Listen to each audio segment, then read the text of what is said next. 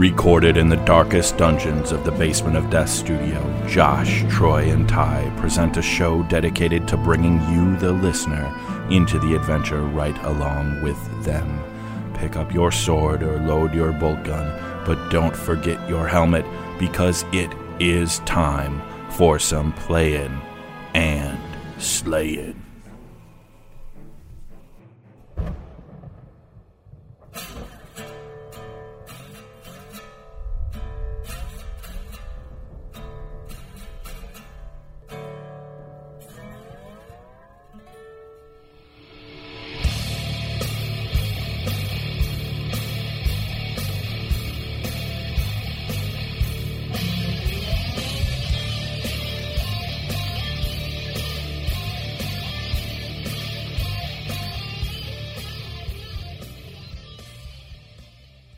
Live from the BOD studio, it is Playing and Slaying, episode 47.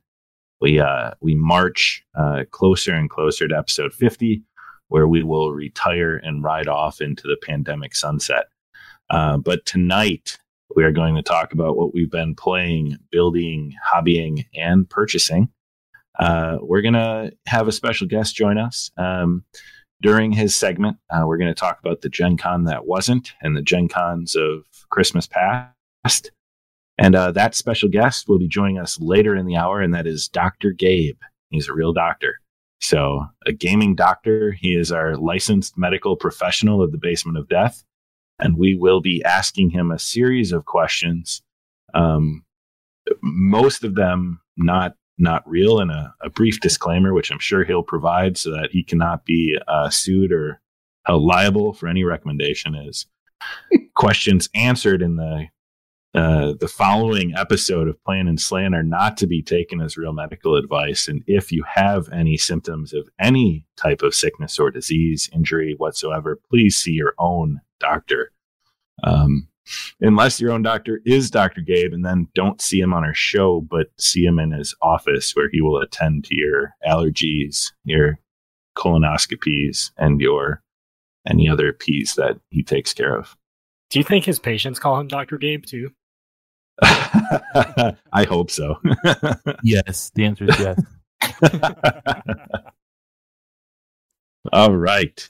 Speaking of medical professionals, when you are playing and slaying, it is important to stay hydrated, because hydration is a key ingredient of a healthy lifestyle.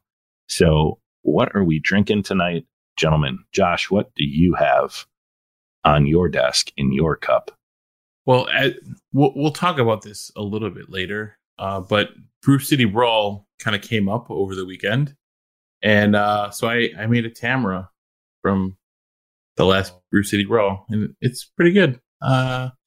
It's not perfect, she did it better, but it's a good substitute. Well, I mean, yeah, it got named after her, so she was making them like perfectly. And that is right. a grind coffee, espresso rum, and club soda, correct? Correct. And then I did a splash of had a little orange beverage that I splashed in there. Yeah, lovely. Tamara, excellent. Troy, I'm going Hollywood Square style, and you're next up in my square, because we are remote for episode 47. Social distancing continues in the BOD, and as we social distance, we stay hydrated. Troy, what are you drinking tonight? So it's Gen Con week, right? Or it should be Gen Con week, and I have the Sun King Gen Con brew from 2019. So the Brutron 9000, which was a tart golden ale, and I still have a couple left in my fridge. So I figured it was a good week to pull these out and try and imbibe them. So actually, I was hoping I was trying to maybe do a drive-by with you guys and drop a few off. That still may happen sometime over the weekend here to celebrate the lack of Gen Con, or to maybe in the middle of the show you can just drive through. Yeah. Or we just pour them out. Is this one where you pour it out? We pour one out for Gen Con 2020. I like that beer. I don't pour it out. Yeah, that's alcohol abuse when you spill your drink. Bryce, how about you? Actually, let's just skip Bryce, and I'll talk about what I'm drinking. No, just kidding, Bryce. Hey, I was trying to be a good friend to Josh, thinking that he was still going to be working on his project from the weekend. So I brought 2 truly hard seltzers down, thinking he'd be drinking White Claw that his sister had left behind, and he made me look like, well, you guys. No. Don't worry, Bryce. Don't worry, Bryce. He actually drinks so much White Claw, he finished everything in his house, even though he only had one during the Ranathon. So a noble effort to be a true friend. And Josh just drank too many White Claws. So what flavor of Truly are you drinking? Truly. I currently have a raspberry lime, which is delicious. And I have a black cherry on deck, which I've not tried yet. I bet that would be great with vodka. You sound like you like them a lot. I do enjoy them a lot. I joke that this is all I ever want to drink, but it really is all I ever want to drink now. That's fantastic. Well, I'm drinking another beer from Eagle Park Brewing here in Muskego, Wisconsin, called Fishing for Fishies. It is a Pilsner, and it's very drinkable. Sadly, it's the last one in my house. I wanted to have 4 of them after Little League Baseball tonight, but I'm only having the last one left, and I'll have to go buy more. Fishing for Fishies Pilsner from Eagle Park Brewing Company, locally here in the Milwaukee area. It's a great name. It's cool. It's got, this makes great radio, but it's got a little bobber. Yeah, fishing for fishies. It's a good bobber. It's a great grill beer. Fire up the grill and sit outside and crush a 6-pack. Mm-hmm. All right. When we're not drinking, we sometimes play games. Let's talk a little bit about what we've been playing. This first one, I'm going to guess. Let's see if I can guess who played what. Troy, this seems like a Troy game. So Blitz Bowl is what I nailed played. It. So this was Tabletop Simulator. I think Ben and I got together on one of the nights, and I talked about it before. It's a really nice implementation of the board game that they have up on Tabletop Simulator, and Ben and I cranked out a game. I think that I win. I think I did win in a sudden death, which if you get ahead by 10 points, game automatic instantly over. And we played, I think, Orcs Humans, kind of classic. I think that's what's in the actual starter box.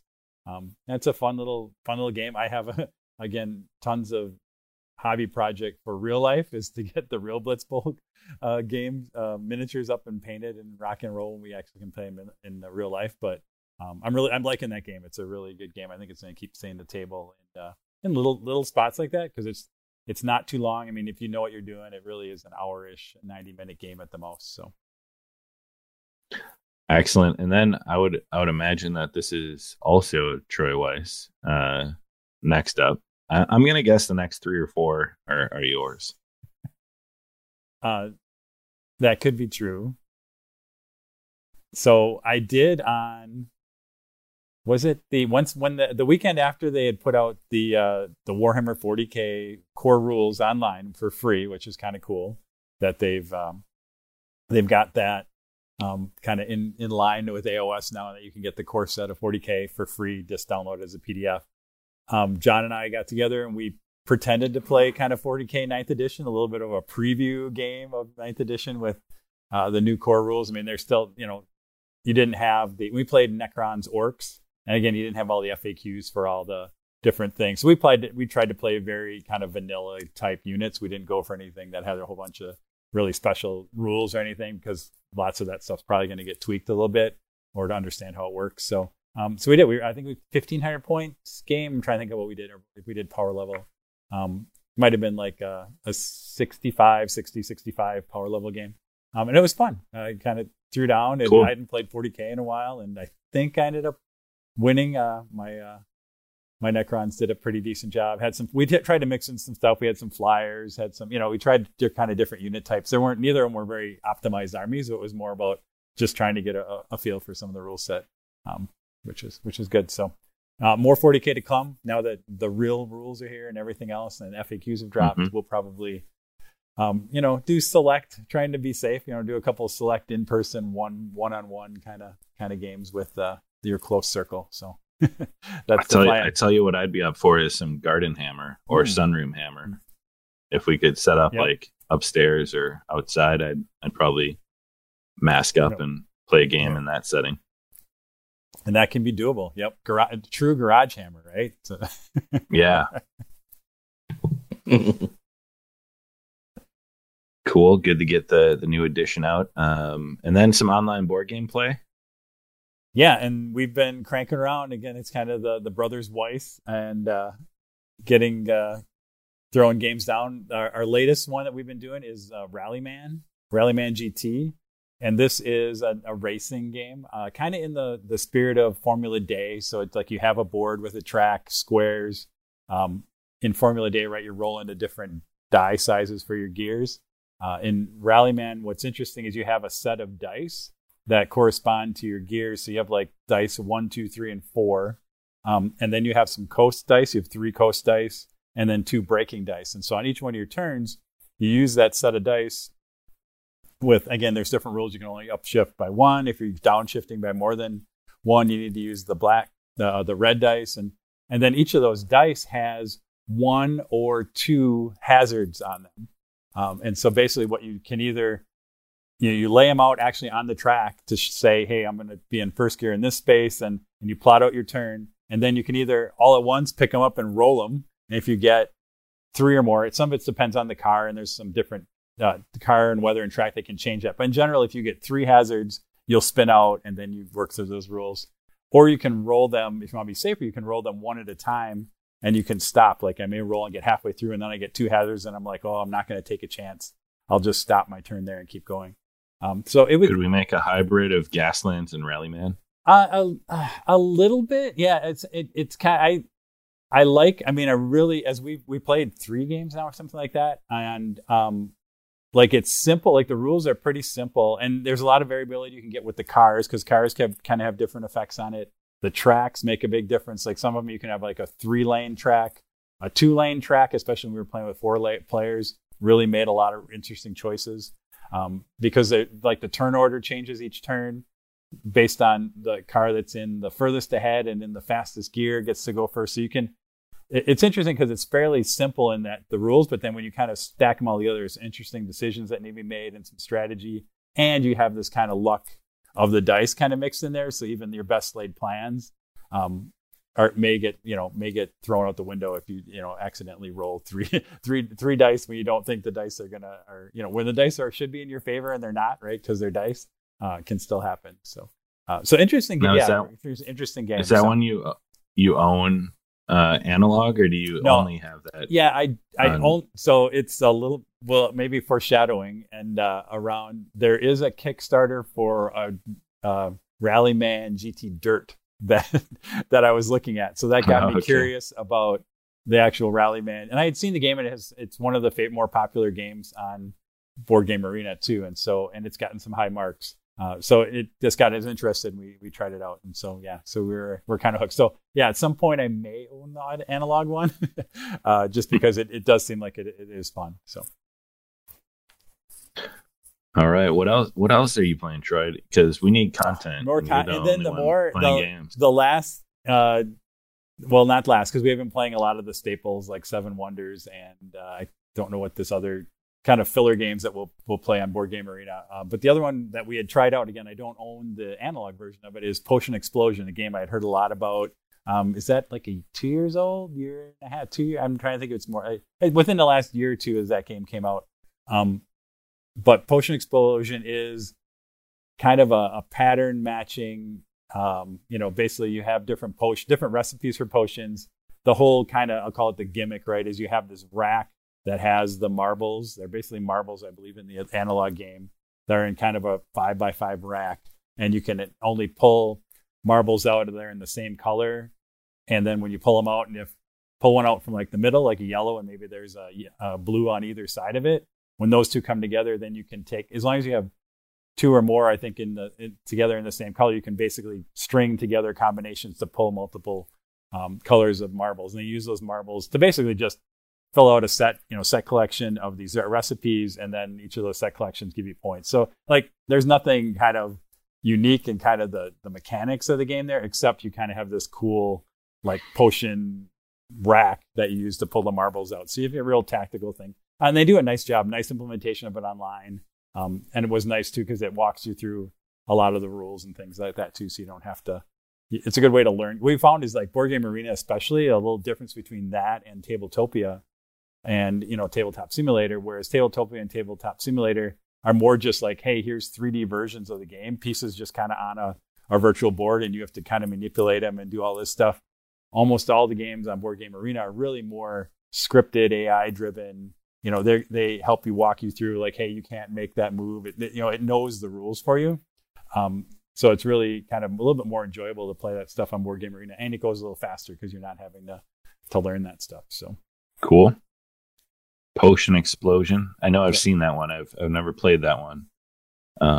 Yeah, again, it's I don't know. I mean, it was fun. Whatever. It did feel like it might have overstayed its welcome for what it is a little bit. Like it felt like the length of the game was a little more, and even again, we were learning it and whatever, but I don't know. We didn't feel like we played that slow, but it just felt like, it's one of those games that are maybe 15 minutes longer than it feels like, because there's not a whole lot there, right? There's not a whole lot it didn't feel like to the game. That said, maybe there is more in multiple plays, so I don't want to overly judge it, but I don't know. I gave it a 6 maybe out of 10, right? Kind of. It seemed it was fun.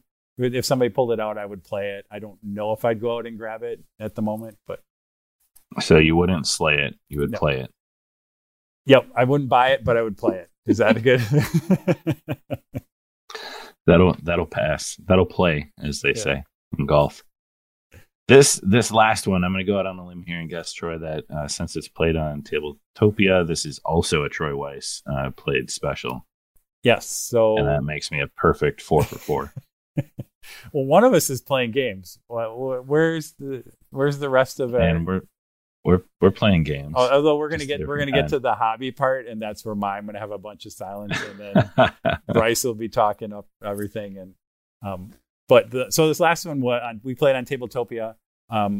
Is I'm trying to think who the company is. I'm looking over on my shoulder. But the company that does is this the one that's Steamforged? Steamforged, thank you. Yeah, I was trying to read it on the Resident Evil 2 board game I have on my shelf. But Resident Evil 3 board game, they're actually, I think, doing a Kickstarter for. They have a demo version of that up on Tabletopia. So one evening we jumped on just to kind of try that out because I have the Resident Evil 2 board game, and Resident Evil 3, like, it's more of an expansion, I would say. I think they tweaked a couple of the rules, but it didn't feel like they did a whole lot of difference with it. It's a fun, interesting mechanic. What's interesting is, unlike, I guess we call Zombicide and some of those other things, the zombies basically never have a turn in the Resident Evil in that kind of mechanic. Basically, what it is they always react to the players whose turn it is. So it's kind of like, so you can think of it either they kind of always get a turn with every player, but really what it is they basically are just always reacting to the moves and actions that the players are taking. So there's never like a section that's just like, hey, here's the zombie turn where they move. Instead, they're kind of, which feels good because they kind of are integrated then with everybody's turn, and it feels a little more natural. It does. I don't know. I think they did a good job balancing it, because you can get a little bit of weirdness because they'll only react to the players whose active. And so if other players are kind of in the area, it sometimes may feel like they should be in the action, but they're not. But again, for game balance, you can't really get attacked if it's not your turn. Is kind of how it works. Sure. But it's good, and they've done a good job of, the missions are very unlike. I mean, you can do it where it's very combat kind of centric, but they tend to make the missions and everything, and the fact that you have kind of ammunition as a limited resource, and health is a very limited resource, makes it a much, feels like Resident Evil, where you are kind of in this survival kind of horror thing, more than just like, hey, I'm going to slaughter zombies, kind of like, that, I would say that's a big difference between like a Zombicide or something else like that. So, we played that because I just wanted to see if they had, did they do anything really different? Again, didn't feel like it's kind of more of like, hey, it's the Resident 3 characters, and it's a little better because I think that, they learned some stuff when they did the Resident 2 version. So it's probably more of an iteration and more of an expansion, but not anything, not significantly different from what we could tell from the Resident Evil 2 box. So you described a game to me that sounds like it lives somewhere between Zombicide and Dead of Winter, and like the resource management. Limiting zombies react to players, but Yeah, and some AI kind of built in. Yeah, and I would put in the middle, right? Yeah, if you put it, because those are kind of big on the ends of the spectrum, right? And I would put it more in the middle there, because it definitely doesn't have the same kind of resource. It shouldn't say. It depends on the mission, because when I played it, we've only played a couple, but some missions can be very, very intense around, you're scrambling and trying to search and find just for a bullet. It's like, hey, I have 3 shots with the gun. Do I use them, or do I take the chance on using the bat that I have, because it's just one zombie? I probably could take him with the bat. I don't want to waste my bullets in case there's something, in case there's a rabid dog or something around the corner that I don't, that I want to shoot at range or something. So, I mean, like, there can be scenarios that do feel very intense around, you're trying to conserve everything you can and not take a lot of chances, and your buddy's bleeding out and you're just trying to find a green plant to to heal them up because they're down to 1 wound and things like that. So it can be pretty, right. And they do, and there's a lot of nods to stuff that you kind of see in the video games too, which is really cool. Yeah. What I will say, Resident Evil was part of the PlayStation 5 reveal. I think whatever they're up to, 8 or 9, The Village, I think they're calling it.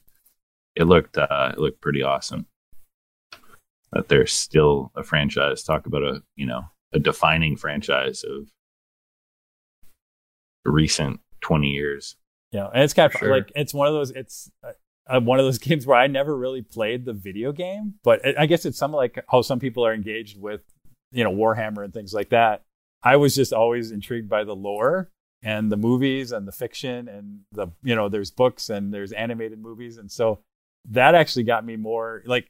I consider myself a pretty big Resident Evil fan, but I never played the video games. Like, I think the only thing I did was, back before there was streaming, I would sit and watch John play in real life. It was like real life streaming, and watch him play because he was good at it, and still get the shit scared out of me whenever there was the, zombies jumping through windows and all that fun stuff. So awesome. This next one, I'm going to see if I can run the gambit. Josh, this has to be you. So I think between the last time we recorded and now, they released Magic the Gathering Arena for Mac, and I've been waiting for that forever. Now, is it only Mac OS or is it on iOS? Like, could I play it on my tablet? That's a great question. I think it's just Mac OS, but I'm not 100%. Okay. I'll check after the show. Because if I cannot play that during the workday on my iPad, that'd be terrible. Yeah, right. I'm playing the crap out of it. It's I'm getting back into it. Where are you rated? How high have you climbed? Oh, I honestly haven't been grinding yet. I've just been trying to build up decks right now. So that sounds like an excuse. Yeah, probably is. You should get another White Claw and start grinding. Yeah, no, I don't have a whole lot of good cards yet. They just released the core 2021, and it's got a lot of good stuff in it. So I'm trying to pull some of the old sets and new sets together and get some decent decks. So, and then I'll work on the grind.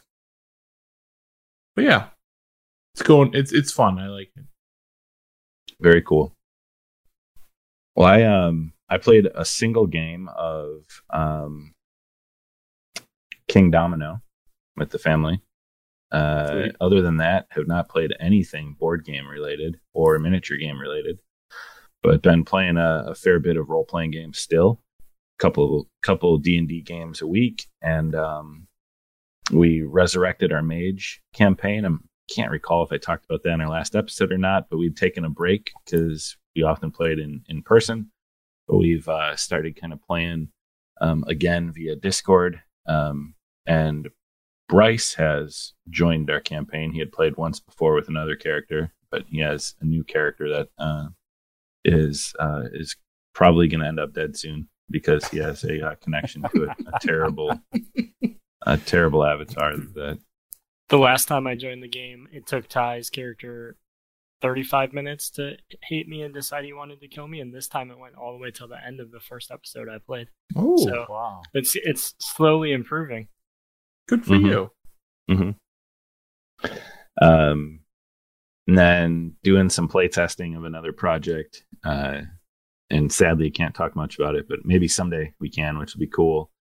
And then on the Dungeons and Dragons front, because everyone loves when we talk about our D&D characters and campaigns, we wrapped up Descent into Avernus. We'd kind of talked about that, but then we finished up the kind of prologue and did the final battle, and then started rolling new characters.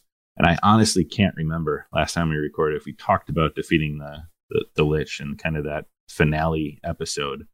But it was a pretty cool battle scene against a creature from the negative energy plane. And then as you figured out how to solve him, Acererak showed up and started casting Power Word Kill, and Bryce's character Lampo started casting Counterspell and rolled out of his mind Yes. Yep.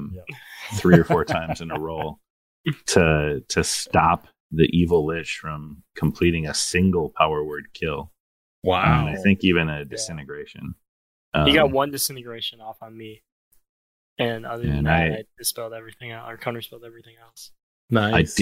I did send Brendan's barbarian Loktar into a labyrinth with a maze spell, and he was never going to get out of that. So at turn 2, I had a mysterious warrior, a dark-skinned warrior with dreadlocks, shirtless, approach him in the maze and encourage him to attack the wall. And a couple people recognized the throwback to Akachi, Josh's character from Yes. Tomb of Annihilation, as the ancestor spirit that helped get Loktar out of Acererak's maze. That's awesome. And then I had him leveled to 18 and left kind of a cliffhanger that now they've collected the hand and the eye of Vecna, but a fallen paladin has brought the Sword of Kaz to the Archduke Samson, a former character who is now the Archduke of Avernus and Hell, who has collected a company of mortal souls to lead into the material plane. So I kind of set it up for like an epic level confrontation for some time in the future, which is pretty fun. And as one door closes, another opens. So Bryce, you want to talk about what's next? Yeah, so Ty was gracious enough to give me a shot and actually take some time for himself to play a little bit. So Wednesday will be kicking off a Wildemount campaign in Matthew Mercer's Wonderful World, and we'll be doing some coastal adventuring, and then I kind of have plans to turn that into a campaign that I have spent a lot of time working on. So we'll kind of be jumping back and forth between Wildemount and the world that I've created, and test my skills to see if I can live up to Ty's standards and put on a great game like he's done for us for the last 3 years. Has it been 3 years now? That's crazy. Yeah, it's crazy. It's over 3 years because the first Brew City was the first time we played. Yeah. That's wild. And then the Sundering, you guys, that's the homebrew one that Josh plays in with Bryce and Tom and Paul. You guys have been kind of collecting these gifts from the ancients, traveling around the world, gathering forces in some cases and power to the final conflict against the demon lord that is leading an army through the broken gate. So that one's been fun, starting to explore some more of the world, and it's starting to feel, epic in nature as you guys kind of interact with these godlike, powerful beings and figure out how to save the world. That one's cool too because it's like it feels like we're getting close to that huge conflict, but it also might not even be the main conflict of the story that you're telling because we're level 11. And maybe your plan is for us to be level 12 and at the end, but it could, in our minds, this confrontation with this terrible guy that made me sacrifice a character might not even be the end. There might be something even worse after that, or there's so much more for us to explore. Like the world you've created is so big that it's kind of crazy to think about the time you've put in and where else we could go after this confrontation. Yeah. Oh, go ahead, Josh. No, I totally agree. And I feel like you've been interspersing like little sessions that are kind of geared towards one character or another a little bit. You know, like, hey, this god boss is kind of geared more towards, you know, Bryce's character or my character or Paul's character. And it's kind of fun to see those interactions kind of unfold. So I really appreciate that. I think it's fun. I will say too, I'm really excited for Paul's. And we're about to get to Paul's little session where he gets to meet his ancient. Mm-hmm. And I just can't wait to see what he does. Yeah. Yeah, and it's getting to the point where I'm trying to establish like very dangerous interactions, and like the fact that you guys are outside of your element and like swimming in waters that are a little bit deeper than you even know. So it's been a lot of fun. So Ty, can I take you on a tangent? On an indie role-playing tangent? I love tangents. So did you ever, are you familiar with Primetime Adventures? I'm not familiar with what Bryce was describing, it makes me think about Primetime Adventures. So that's an indie role-playing game. I should know who wrote it, but I don't. So the idea was you basically pitched like a television show, a different plot. But you were role playing. Basically, you kind of set the structure up as like a season in a TV show, but the idea was you did have like those spotlight. The idea was you would have like a spotlight episode. Yeah, you'd have a pilot episode that would introduce everybody. Then you'd have your plot that the DM would work through, and you'd have different spotlight episodes for each character through the season. And then you kind of would usually have like a season wrap up that would kind of finish up whatever that story was. And again, very open-ended. So you could, it could have been a fantasy adventure. It could be a modern day, comedy kind of thing. They kind of left a, very open framework, but they kind of had this framework where you were thinking about it in terms of like a network television show that you were scripting it. So that's what made me think when Bryce said that about the spotlight, it made me think about Primetime Adventures. So. Well, that's cool, and I'll have to look into that, because how I'm kind of approaching this one, which is a little different, is very episodic in nature. Because it's such, to Bryce's point, it is a very big world. So there's a lot of different threads and like little seeds I've placed that some they've just ignored and like never went there. Others they're like picking and choosing. So as I get to learn like where they kind of want to focus their energy and time, I kind of build an episode to self-contain it in a night, if not two. And for the most part, they've been, we get through that, series of getting through and for finding lore, finding connections, establishing a course of action in a session, so that each session has kind of felt like a self-contained episode in a very large overarching arc, with each character having their own arc and their own kind of motivations and things happening. So it's been fun to kind of add a little more narrative storytelling to, 5th edition D&D, which it's a very vanilla system, but it offers itself well to kind of any way you want to play.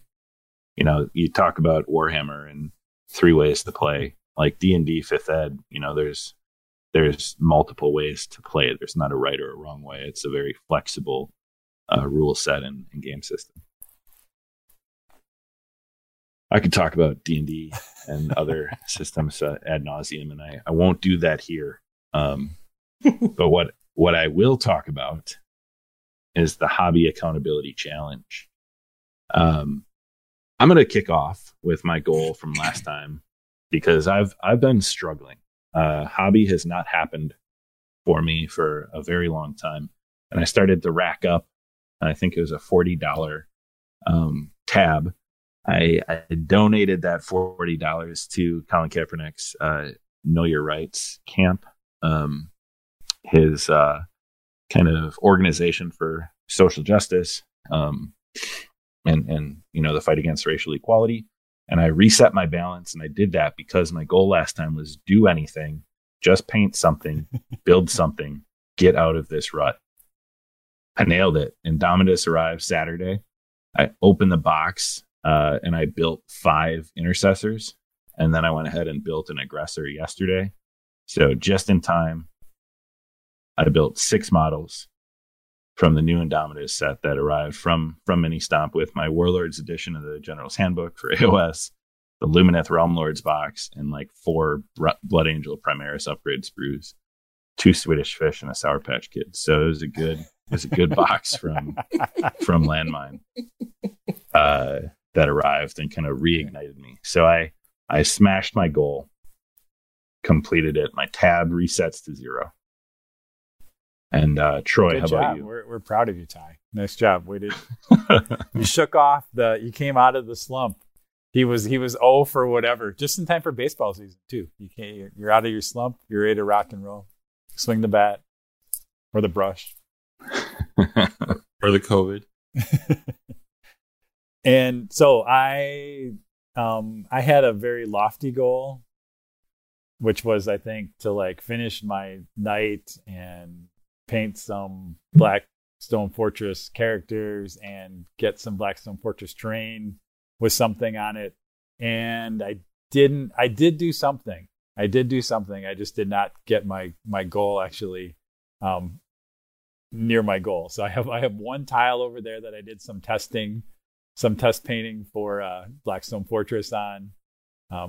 And then maybe I should blame Bryce, because then Bryce is like, "Oh, I have a really cool idea, but we just need to get together and I'll show you." And we haven't done that yet, so I'm using that as an excuse for why I didn't do anything. Nice. Sorry, I'm just using it totally. Shots fired. I'm not. No, see, the guy who I can't do like that 6 nights a week. He blames. I know. As I sit here alone, I'm not blaming. I'm not. I'm using you as an excuse. Totally. I am totally happy that you're going to help me, but for now, for this moment, I'm going to use you as an excuse. That's the plan. But I did have 5. There are 5 Blackstone Fortress characters put together and sitting over there. So I did make some progress there. And I do have the Indomitus box open and sitting over there. And so now I've kind of shifted my focus to new and better things. But I did rack up another 20 on my tab, which are...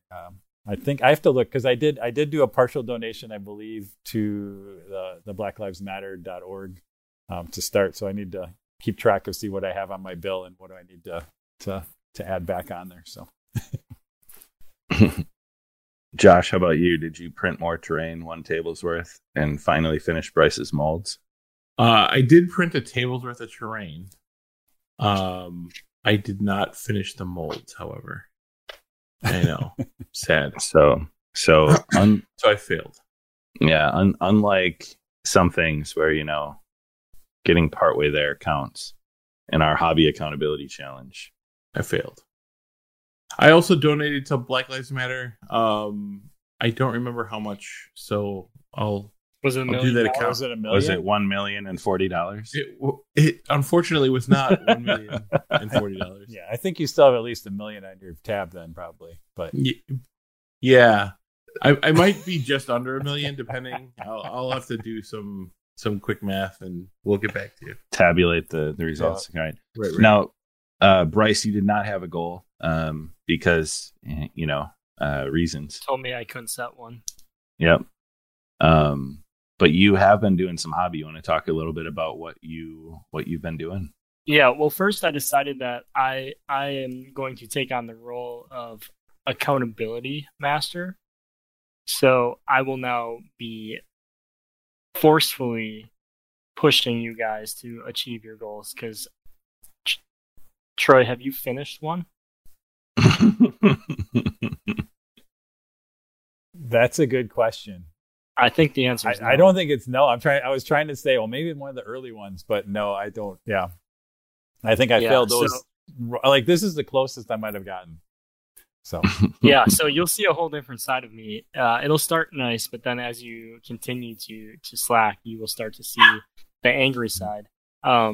So I've actually done a lot. Been having a lot of fun. I think last time we recorded, I had just built all the Lumineth. I got those all primed and got some base coats of the armor put on them, and then I took one model all the way, well, almost all the way to where I want it to be. And as I was doing it, I was like, man, this is kind of silly. It took me like 15 hours to get this one model finished. But I've said I want it to be the passion project, so I'm going to continue to try to put that much time into it. I'm really pleased with how it came out, so I think it'll be worth it in the end. It's just, as I look at 40 spearmen on my table and I only have one completely finished, it feels kind of sad, but that's okay. I also took a break from trying to paint my best, and I got the Crisis Protocol models all out. And during the Hobby Marathon, or the Rantcast charity stream, I just decided I was going to try to paint them, and I wasn't going to take it super serious. Just wanted to get the colors on them and have them look nice to play a game, hopefully in a year or two when we can get together and play. So I almost got all of the starter set as well as 2 additional boxes of extra heroes painted. There's just a little bit left to do on those. And Nice. then I finally got the buildings that Josh printed for us primed and base coated, and they're ready to be airbrushed to add some weathering to them, and then those will be done. And I've just been also working on a secret project. I decided, although Holy Wars is likely not going to happen this year, I want to do something pretty insane for it next year. Well, not this time, but the next one.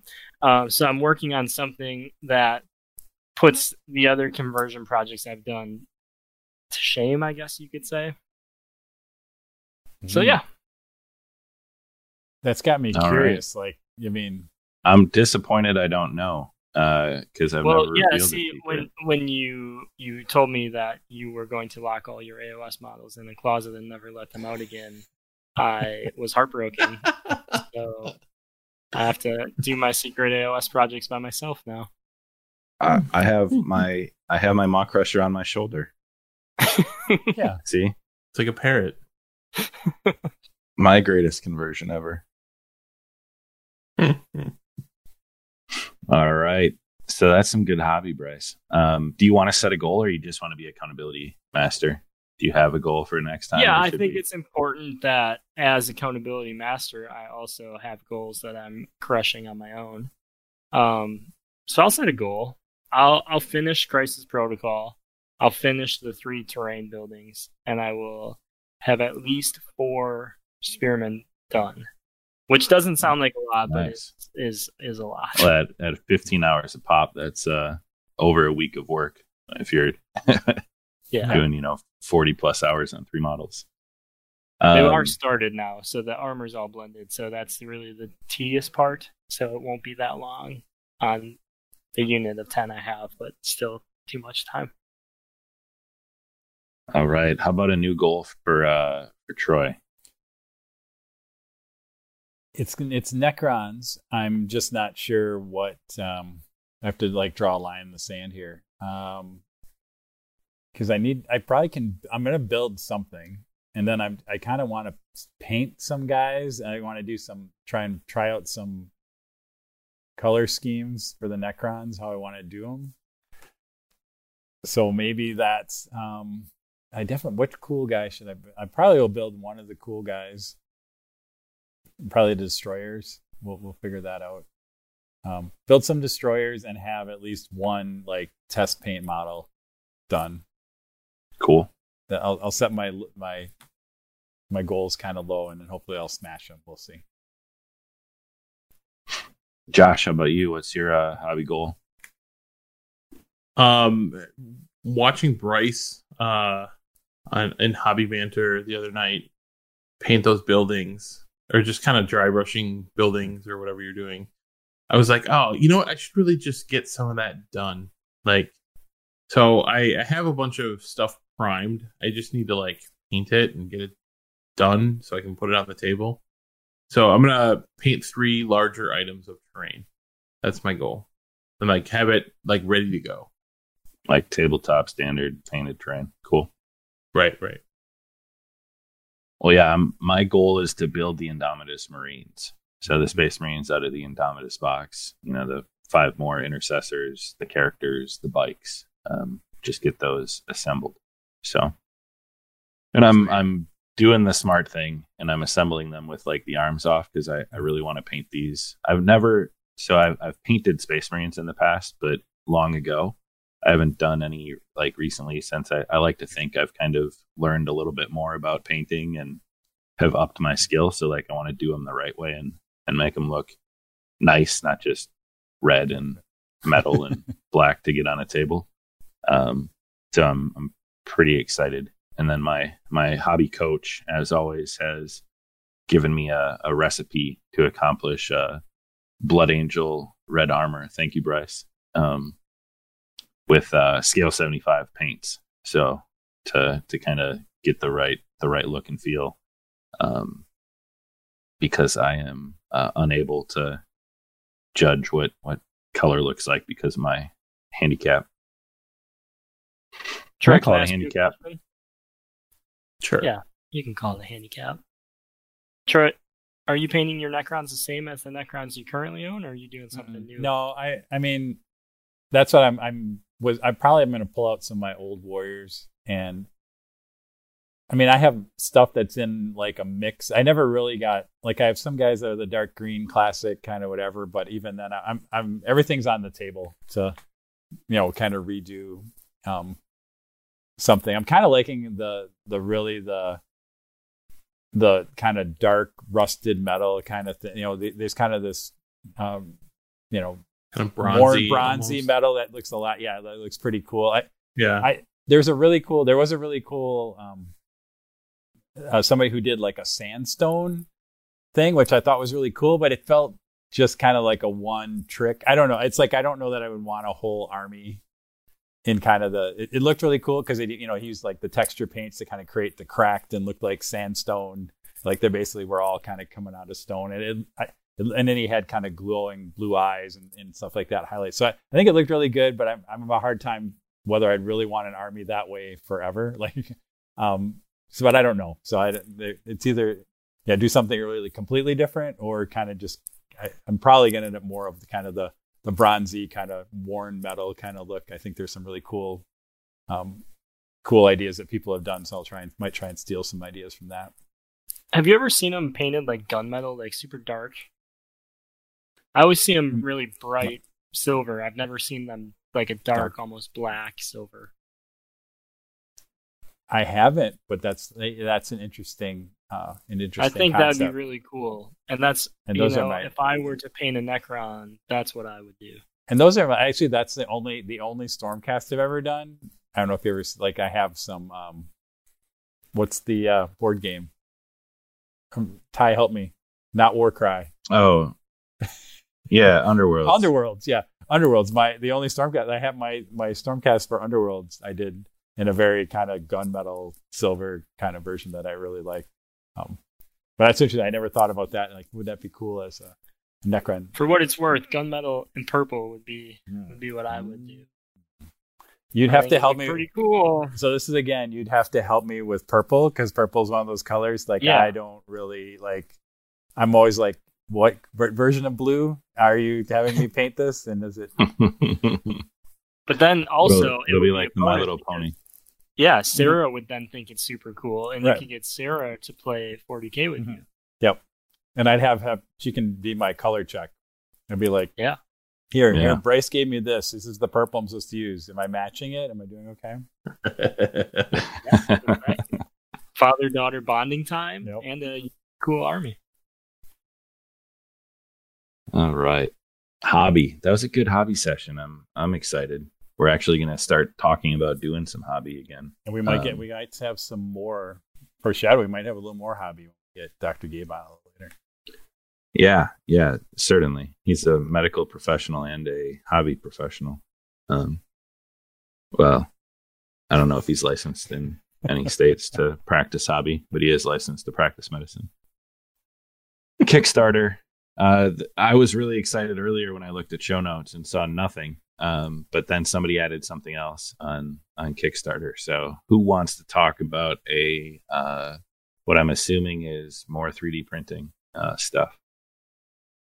Yeah, so I backed a Kickstarter called Battle Builder Tech: The Last Forts. It's completed, but I think you can still go out to their website and do a late pledge or whatever. It's by Zarly Factory, and they're out of Spain, Pamplona, Spain, as a matter of fact.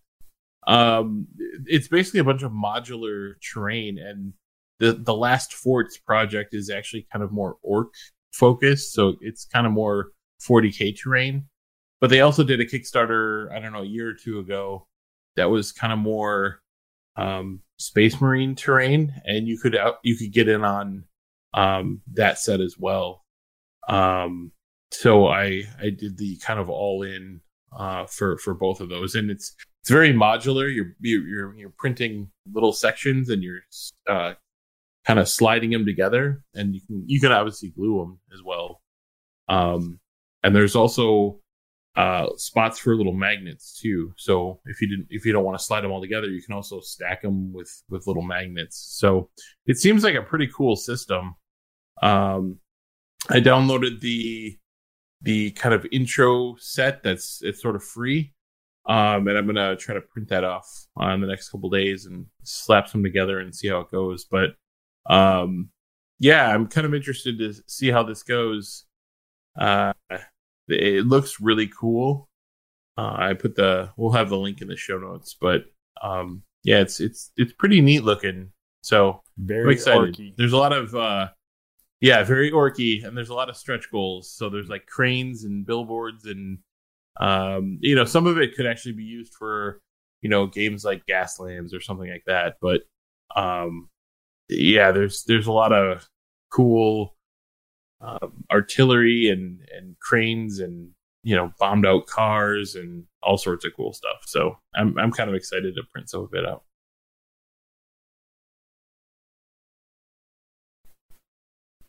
Troy, I have a problem. Uh-oh. I got an email the other day, All right. and my game is delayed yet again. Oh boy. This time, unrelated to COVID-19, it was flooding, where they were having the cards and rules and whatnot printed. The city flooded, and they sent pictures. I felt terrible, obviously, because it's very sad, but I also, at the same time, was very angry. They're saying it's only like a month delay, so maybe I'll get it in like 24 or so at this point. But I blame you for this terrible feeling that I've had to endure. No, That's what you're totally supposed to fair. do, the problem is they should just never send you an email. And you should, because then you'll like just kind of forget about it. And then one day you'll have a box will show up in your doorstep, and you'll be super surprised. And like, oh, that thing that I thought I might never get has arrived. And I'm totally surprised and happy. And so that's the joy moment that you have to go through all this anticipation and pain to get to. So Yeah, they do a really good job of every month though sending out an update, and like so exactly where it is and what's they've finished, and they're doing Sundrop models, which are basically like Zenithal models, and they sent all the pictures of those, so it's beautiful, and it's coming out even better than what I had hoped for, but I'm worried that by the time that it gets here, my hands will be so arthritic that I can't paint anymore.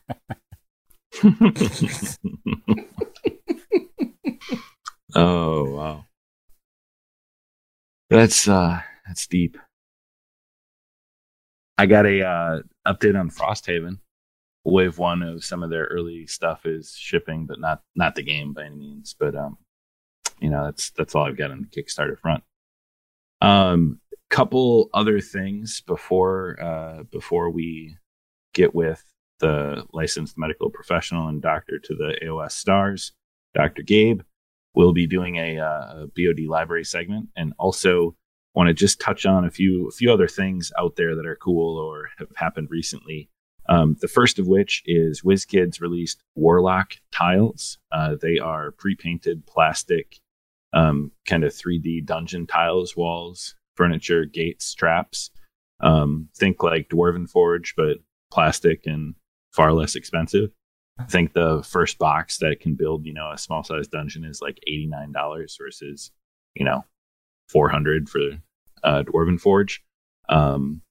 Pre-painted, they look all right, better than playing on like a gridded piece of paper laid on flat on a table. If I ever really were to play in person, I would definitely pick some up. Kind of held off on purchasing in the meantime.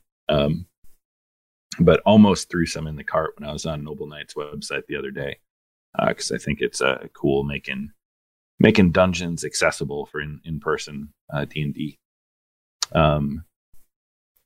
The main thing, we've kind of alluded to what we did this weekend and kind of hobby during or watched and listened, is we participated in a so Andrew, Mr. Mephisto, he has his rantcast, usually hobby focused on AOS, sometimes delves into RPGs or other elements of, be it mental health or other things. Well, he organized and put on a 27 that turned into 28-hour straight through Twitch stream, with all proceeds going to Mental Health America, their hashtag I Don't Mind campaign, to raise awareness around mental health and mental health issues in America. Had a number of guests from different podcasts, community members, people from his he calls them chat gang, the folks that watch the show and hang out. We were asked to be a part of that and did a segment from 8 o'clock to 10 o'clock Central Time, which is, he's released all of the 2-hour segments on YouTube. So we will try to link to that, but it was really cool just to be on the Twitch with you guys, with Andrew. We had some fun. We did some of our usual banter, and we also, one of the stretch goals, the early stretch goals he set originally, these marks to get up to like $1,500, had been smashed within like the first hour of the the rantathon, as you will, to do a dramatic reading of the worst film ever, The Room, by Tommy Wiseau. And we did a couple scenes. So if you want to see the ultimate cringe, you can go watch on YouTube as the Plain and Slaying guys did a dramatic reading of The Room.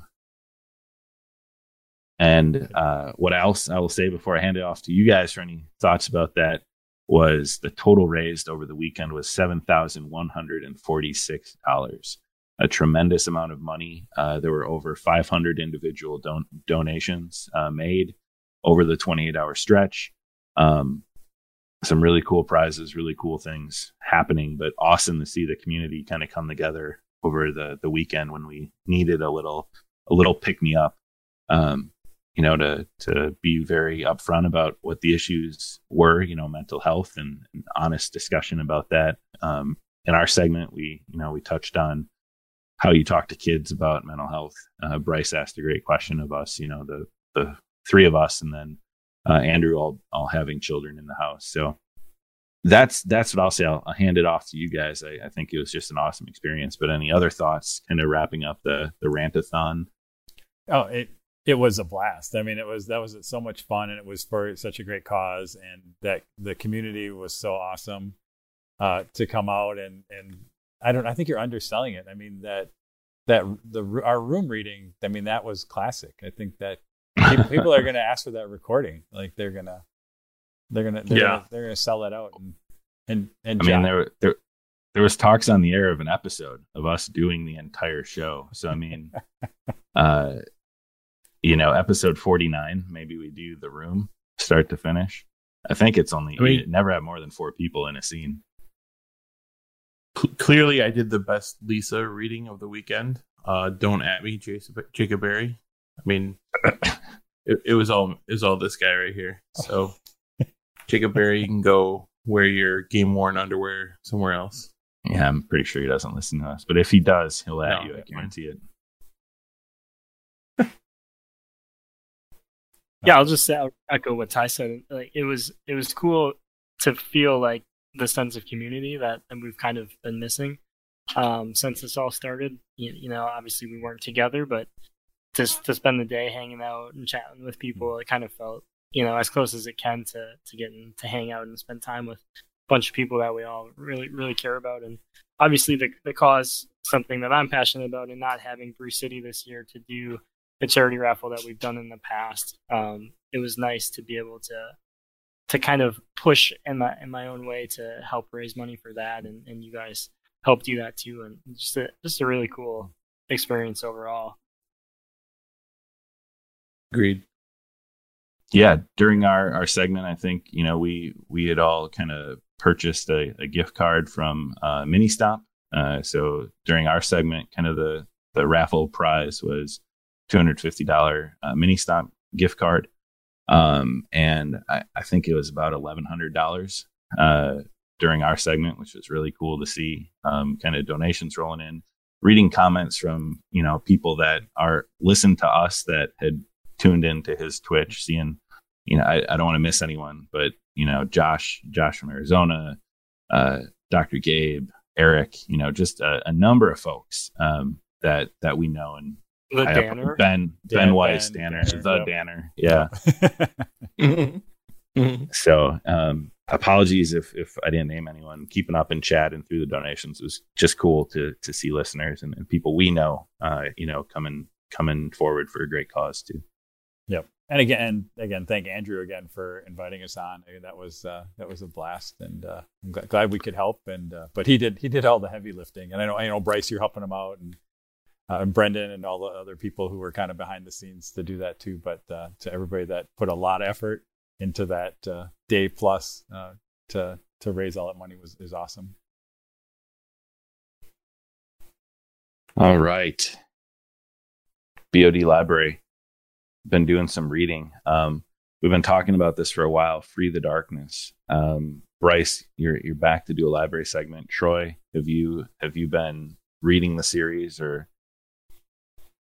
I read the first one. First book. All right. Josh, have you started it yet, or listening on Audible, or no? I have not. I need to. It's on my list of to-dos. Just hasn't happened. All right. Then we'll push our big review back another episode. That'd be great during your painting of terrain to dial that up and listen during our hobby time.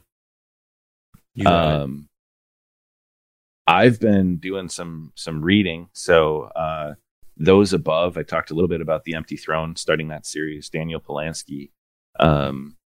It's really cool. I'm enjoying it a lot. Kind of an alternate take on fantasy, because there's kind of these like weird, they kind of seem like alien to the world, but they're like overlords over people now. And you're starting to get the sense of rebellion and perhaps, an uprising. So Polanski is, The Builders was the book that I loved of his, where he kind of took the anthropomorphic animals in that like outlaw gang, leading one last mission with their captain that reunites them. And this is a totally different style. This is, a fantasy novel, but kind of has senses of like Roman Senate politics and rebellion and like a street urchin that you understand is going to be somehow involved in a bigger story. So really enjoying that one. Making some more progress in the Talon of Horus. Quickly becoming a fan of the Black Legion in a really terrifying way. I've always been a loyalist, and now I feel myself slipping to chaos as I read more of that book by Aaron Dembski-Bowden. Hey, Abaddon has a point. He's got a... He sure does. And then in 2 days, I got my copy of Peace Talks, the new Jim Butcher, Harry Dresden book, and finished it in just about 2 days of reading the hardcover, and thoroughly enjoyed it.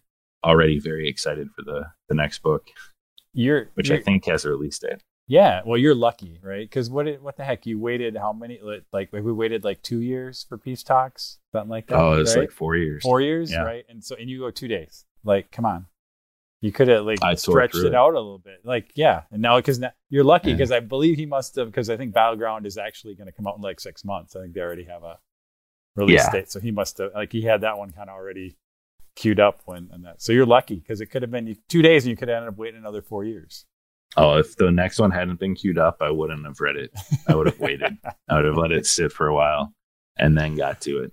Yeah, I'm still behind. I just finished up Cold Days, so I think I'm still. There's one more before Peace Talks that for me to, because I've been slowly marching, knowing that, because I knew I was getting close to the end, so I kind of had wanted to make sure I didn't get to where you were, and be in the George R. R. Martin thing where I'm waiting forever for whatever that next book is in the series. But so I'm catching up. I'll probably catch up sometime, maybe by the time Battleground comes out. I don't know. Well, I'll be close. I'll be close, because I spelled I hit usually a book every 3 to 4 months. I feel like I hit a Dresden book over the last few years. So In true Thai fashion as well, I'm also listening to another book. So as I'm reading through these, I think I'm reading currently 3 books and listening to one. I'm giving another go of Way of Kings, the Brandon Sanderson Stormlight Archives series. They're very long, Yep. and I've never kind of gotten past the first 100 pages, but now I have. As I listen, it's a little easier. So when I take a walk, or sometimes if I have some downtime during the workday, I've just been listening. I've gotten about 8 hours through the 48 hours of the first book, and I'm starting to get a little more interested as I understand the world and I see things happening.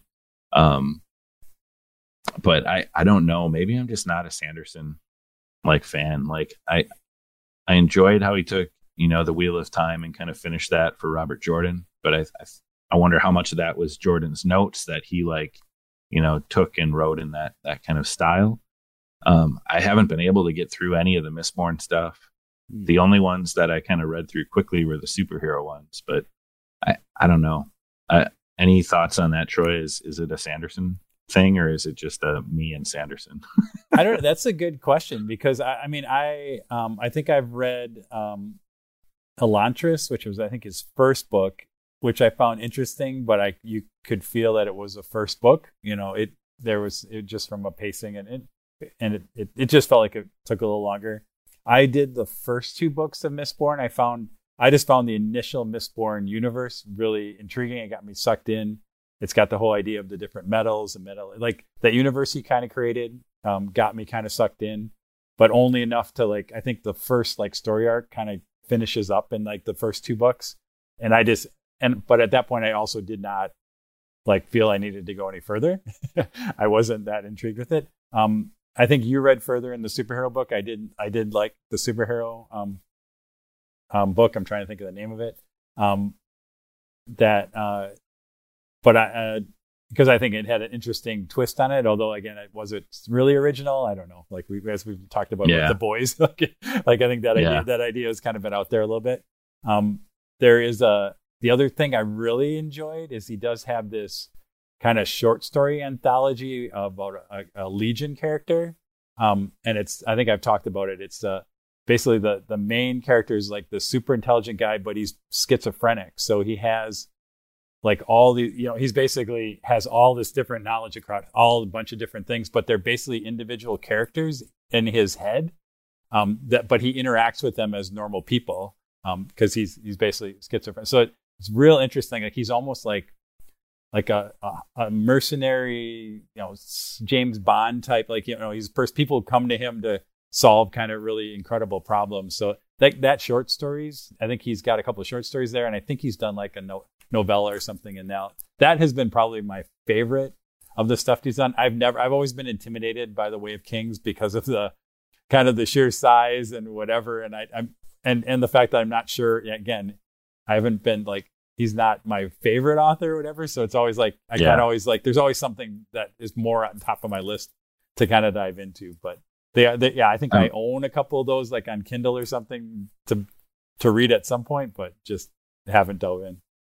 I'm giving it a shot because my brother speaks very highly of it. He's kind of cleared through however many. I think there's 3 books out in that series now. So giving it a shot, but that's kind of my reading. Troy, are you reading anything currently? I am diving into I'm still working through Saturnine. I'm kind of savoring that, which is the latest Siege of Terra, Dan Abnett. I'm not only like a quarter of the way through. It's probably my favorite of the Siege of Terra books so far. Again, I just think I'm just so I love Abnett and the way he writes and the way what he does with the characters and in this book it's like every character you can think of he's got kind of packed in this book, and he does such a good job with each one of them. That's pretty good. I have started. I had just started Binti, which is just kind of novella, which is Needy Okafor. It's an interesting story of a young woman who who kind of comes from a tribe. It's kind of interesting because it's in the future, so it's in a tribe, but they are very technology advanced and they work on that. But she's the first one from her tribe to go to this university. That's all I kind of know so far. So it's interesting, and it's interesting why it was recommended because it does talk about her, because she's different than a lot of the other people that are outside of her village that are in this university, and how does she, interact with some of those trials and tribulations and things like that. So again, it's pretty short. I mean, it's only I'm listening to it. It's only a couple hours long in terms of novella, but interesting read, and it's kind of a weird mix of kind of old times plus set in a real kind of future kind of universe. So interesting. Very cool. Any reading or audible listening for Josh or Bryce, or should we get into viewing?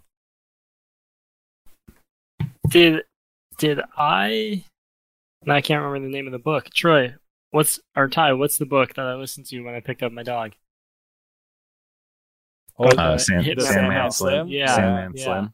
Did I say, did we record since then? I can't remember, but if we didn't, I listened to that book on the way down to pick up Loki, and I was just loving every second of it. I had so much fun listening to that, so I'd highly recommend giving it a listen. It's relatively, it's like 10 hours, I think, so it's not a super long listen, but it was a lot of fun. Just like having the guy's head in the closet, forcing him to watch infomercials.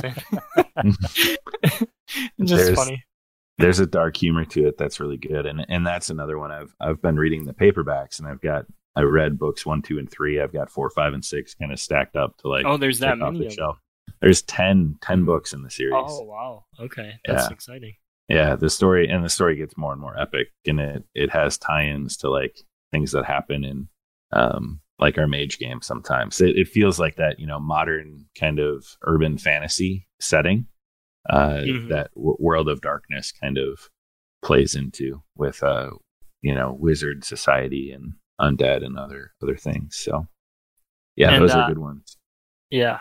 And Troy, you'll be happy to hear this. I don't know if you listened to the Cubic Shenanigans episode that I was on. In This or That, I gave Dan 10 words or less to sell me on your game.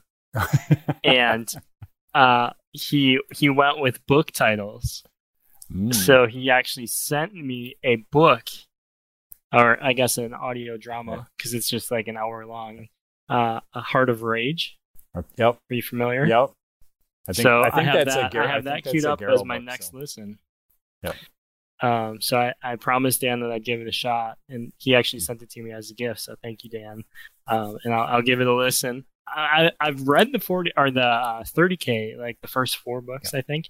And I really enjoyed it. I think it's phenomenal writing, but never anything in the 40K genre. So.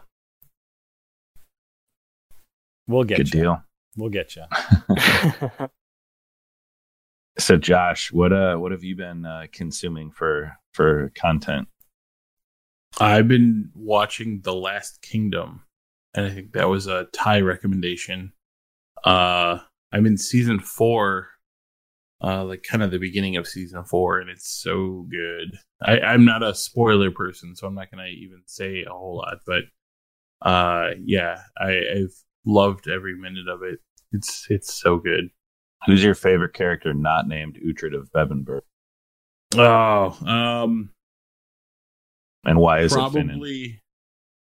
Yeah, I was just gonna say it's probably Finan. That's too funny. I also really liked Skade a lot. But yeah, she's no longer there. But yeah, she cray. Yeah. Yeah, Last Kingdom, that's fun. And they just announced a few weeks ago renewed for season 5, which is rare because Netflix usually kills shows after season 3. So when you get a 4th season, you're like, holy cow.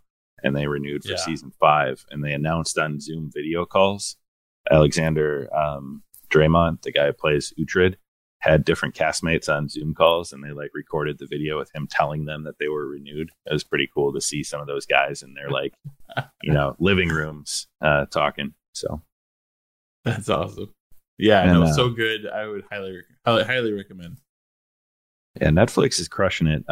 Talked about on the Ranathon kind of Cursed and The Old Guard, but I just want to reiterate, if you didn't catch us there, The Old Guard is a really fun action movie on Netflix with Charlize Theron, based on a comic book. And Cursed is an alternate take on Arthurian legend with a female lead, based on a Frank Miller comic. So both are really cool. One a movie, Cursed is a show, but definitely worth checking out. Yeah, I just finished Old Guard last night. That was I enjoyed it. It was good. I really enjoyed it. I wasn't in the middle. I wasn't sure where they were going to go, and then the end really grabbed me. So but yeah, Charlize Theron, like her character too, makes that. I think she makes that. Oh yeah, like and she does such a good job of coming off as somebody who's 2,000 years old. I don't know how you can do it, but she makes it believable. Like, mm-hmm. Yeah, it's a cool concept, immortality. I mean, just in general, for how you age and what that does to your psyche and your memories, and like living violent lives, and not being able to die. It's a cool concept that is fun to play with. And what was funny, it gave me a little bit of vibes of Highlander, of the original Highlander, kind of like, do you want to live forever kind of thing, and which again I think got me more excited about it too. As I got in. So yeah, marks. She also carries that awesome axe around. And it's like some of the scenes where she's going after dudes in a hallway with guns and like she's got her axe. It's like, this is so badass how they shot it. But yeah. All right. I think it is time for us to take a break. And when we return, we'll be in the doctor's office with Dr. Gabe.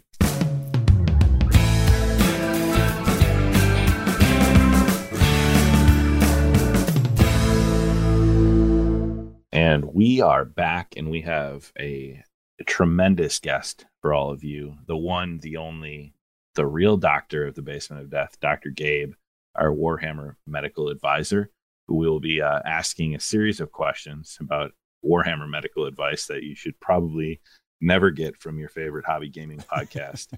But Gabe, welcome to the show. Thank you for joining us. With that kind of introduction, I was wondering who was coming. I was like getting excited, like who's here? Oh boy! Clearly you didn't mean me. No, we did. You are our doctor in residence here in the Basement of Death, and we are happy to have you on the show and to probably offend your years of education with our questions for you.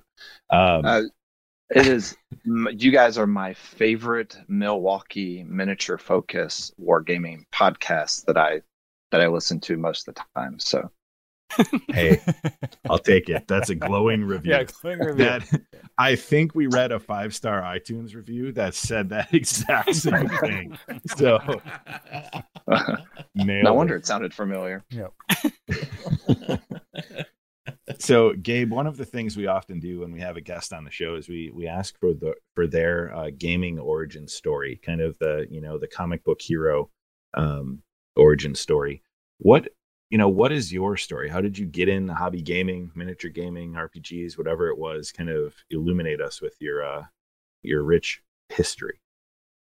So this is sort of like the power of friends and connections. So you'll hear a name pop up a couple of times, but when I was in middle school, I went to a brand new school, and there was a cool kid drawing Robotech anime. So obviously middle school. And we became friends, and he introduced me to this company called Games Workshop. I think it was just Fantasy Battle back then, and the original Titanicus, Adeptus Titanicus, the original board game. And so we hit it off. We were like good friends back in middle school. Played some RPGs, a lot of GURPS throughout the night. That's when we learned kineticists were horribly overpowered in early days of GURPS when you're in 7th grade. And that kind of expanded. I think as I went into high school, I ended up moving back to South Georgia, where I kind of grew up originally. And it wasn't until college that I picked up on 40K and fantasy. So I guess it was just coming into 2nd edition to 3rd edition Warhammer. So I still have that 1st edition Space Marine Codex around here somewhere. Picked up the Bretonnian Lizardmen box set. So that was kind of my foray into miniature gaming. Always role played. So kind of a crazy story. When I was getting ready to go to medical school, so I went to a non-traditional medical school. In my defense, a few of the docs in town went to this non-traditional medical school. So the plan was to move back to this town in Southeast Georgia. And when I was getting ready to leave, new Dungeons and Dragons was coming out. And in Dragon Magazine, they said, we even have playtesters in St. Martin in the Caribbean. And I was like, sweet, that's where I'm going in like a month. So I actually emailed whoever wrote the article. So it's back in the day before social media. So you had to like email. And all of a sudden I show up in this Caribbean island and I have a D&D group, a guy who runs a scuba shop, and I'm living on the beach. I'm like, this is like the best medical school experience ever. So our group was pretty wild. They were an expat couple from the States, one from New Jersey, one from Texas, a couple from Ireland, a guy from South Africa, and me. And we were playtesting the new Dungeons and Dragons. No one had any idea what any of the rules were. It was like, I'm going to do this crazy thing. And the guy would be like, okay, 10 plus. And you're like, sure, sounds good to us. And so I don't know how they got valuable feedback from this group. That's fantastic. But it was pretty awesome. So that same friend, Jason Jones, who introduced me to Warhammer way back in the day. So eventually I kind of went around the world for a while and ended up in St. Louis, where I've been for almost 2 decades now. So when you're in St. Louis, the big hobby convention is, of course, going to be Adepticon. So local 40K crowd. So at this point, I've been playing fantasy pretty hardcore for a while. 40K, we had a local club here. And Adepticon was the big tournament. And my friend, we hadn't seen each other since high school. Now we're adults, quotation marks. And we meet up and he introduces me to this guy named Brian Nero. And this was back in the day before Anvil 8 Games was on the board. And we communicated through a thing called a blog, which, aren't around hardly anymore.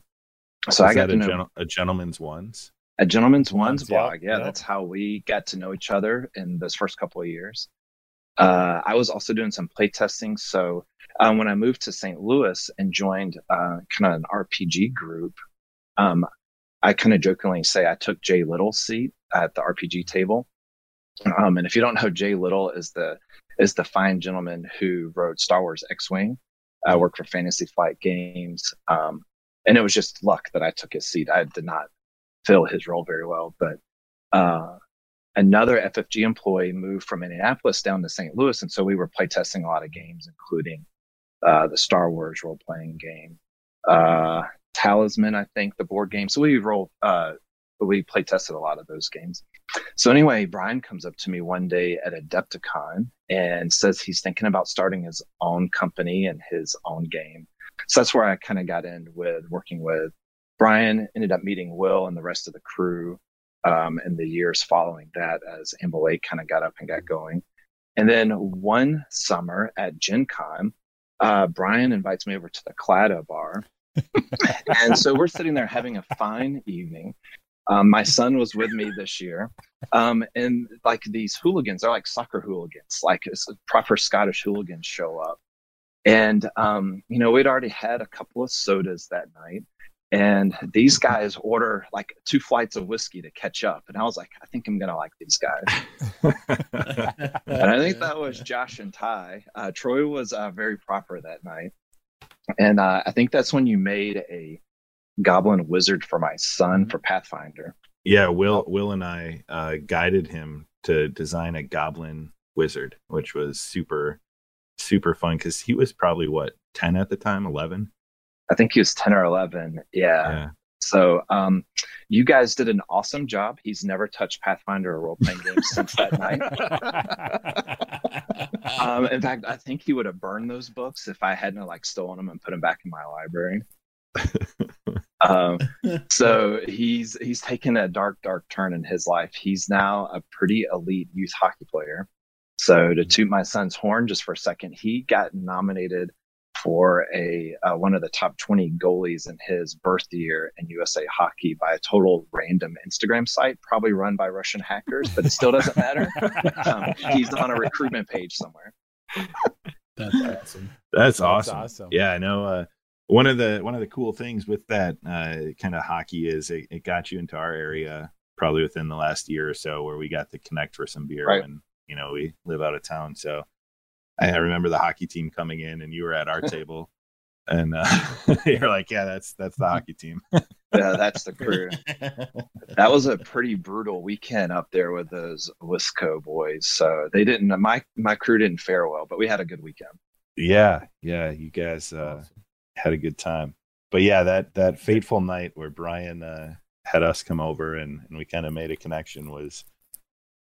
It's been fun since then. Several Adepticons and Gen Cons and a lot of beer and seltzer water and shenanigans.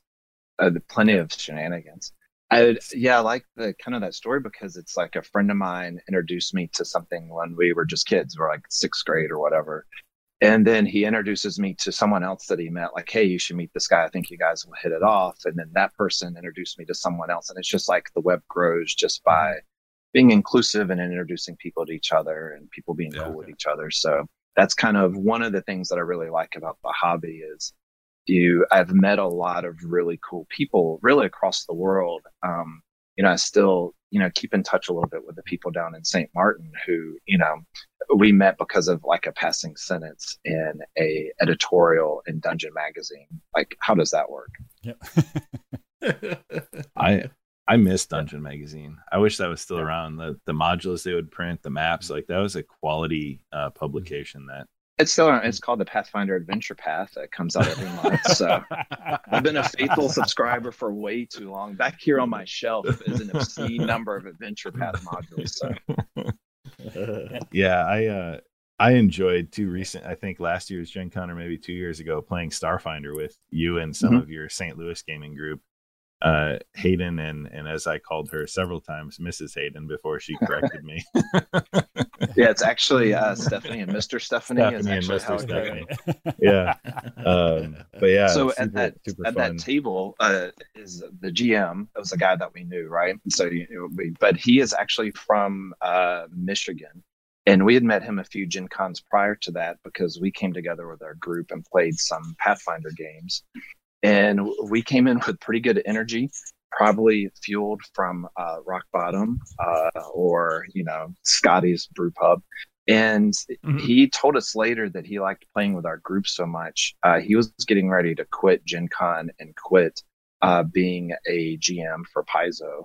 And it was sort of us that kept him around. And so we started connecting with him every year, making sure we were all at the same tables. And I've actually probably spent 100 hours playing Sea of Thieves with him the last couple of months during Pandemic awesome. Land. So yeah, so the story of these weird connections goes on and on.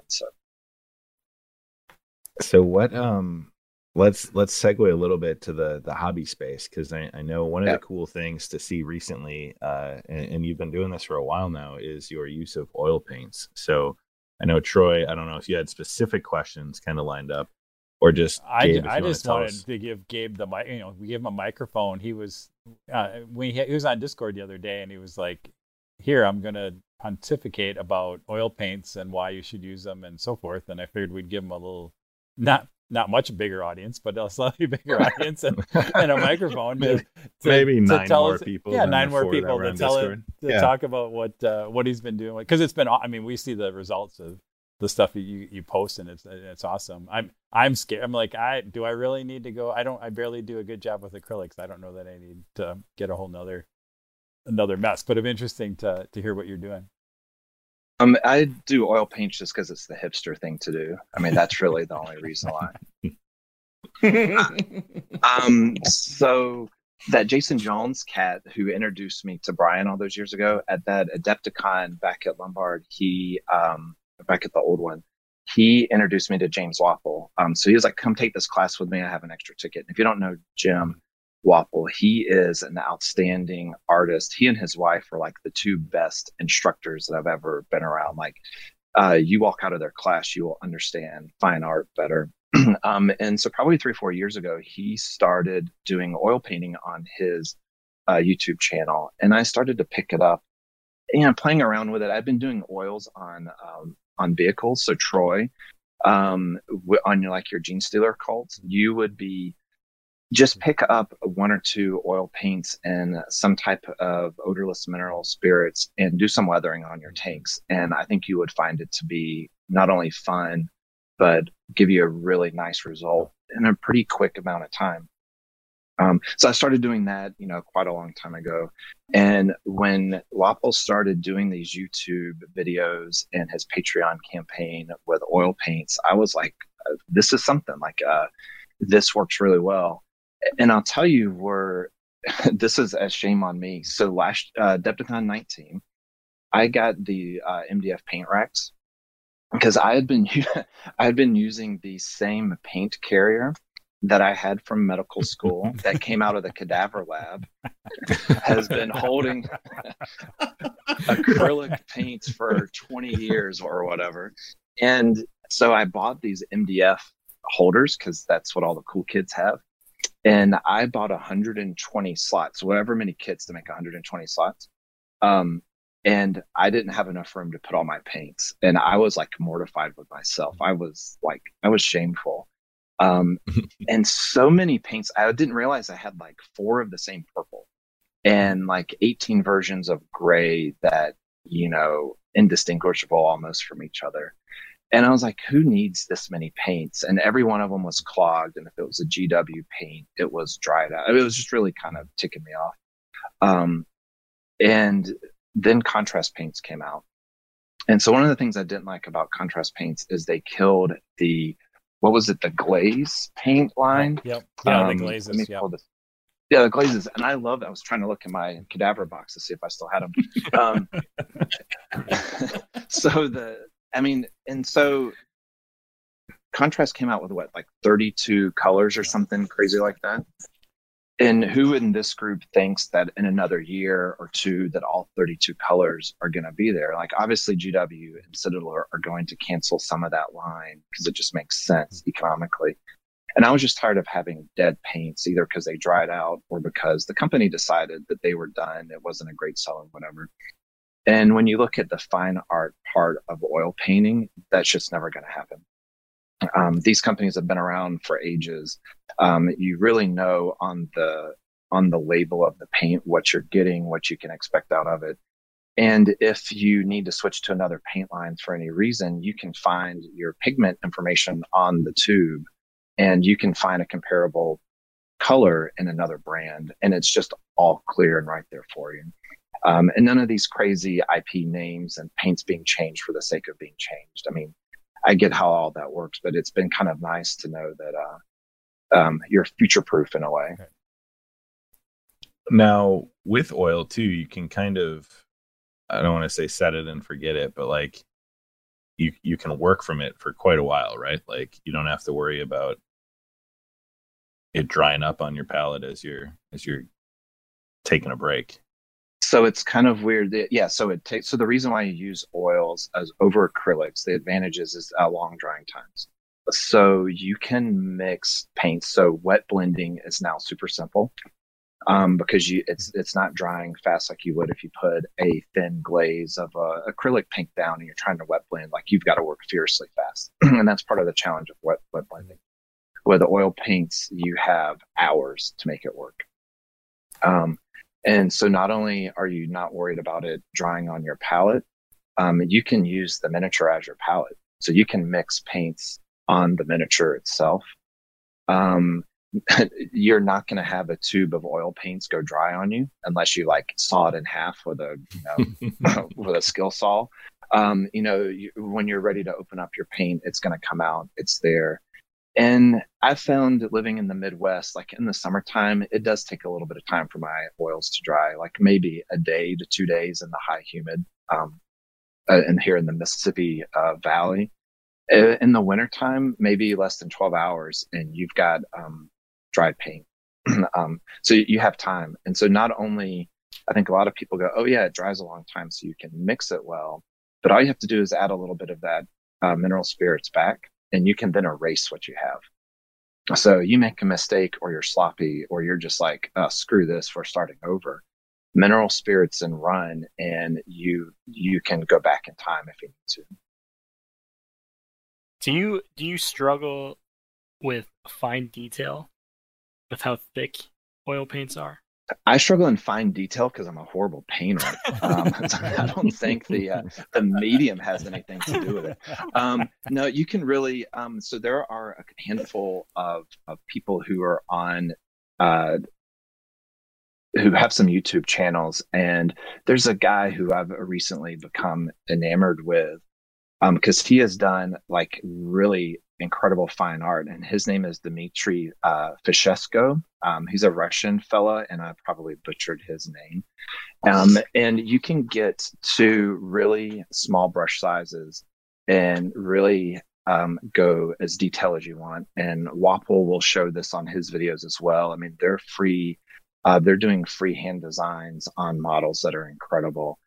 Dmitry has some models to where he has done like freehand tattoos on large busts that is like lifelike, all in oils.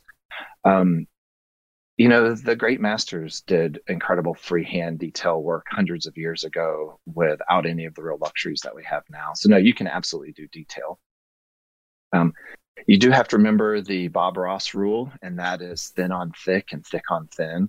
So one of the problems you can run into is if you're trying to put equal viscosity paint on top of each other, they just blend together. But if you thin it down or thicken it up, you can generally put a layer on top of another layer pretty easily.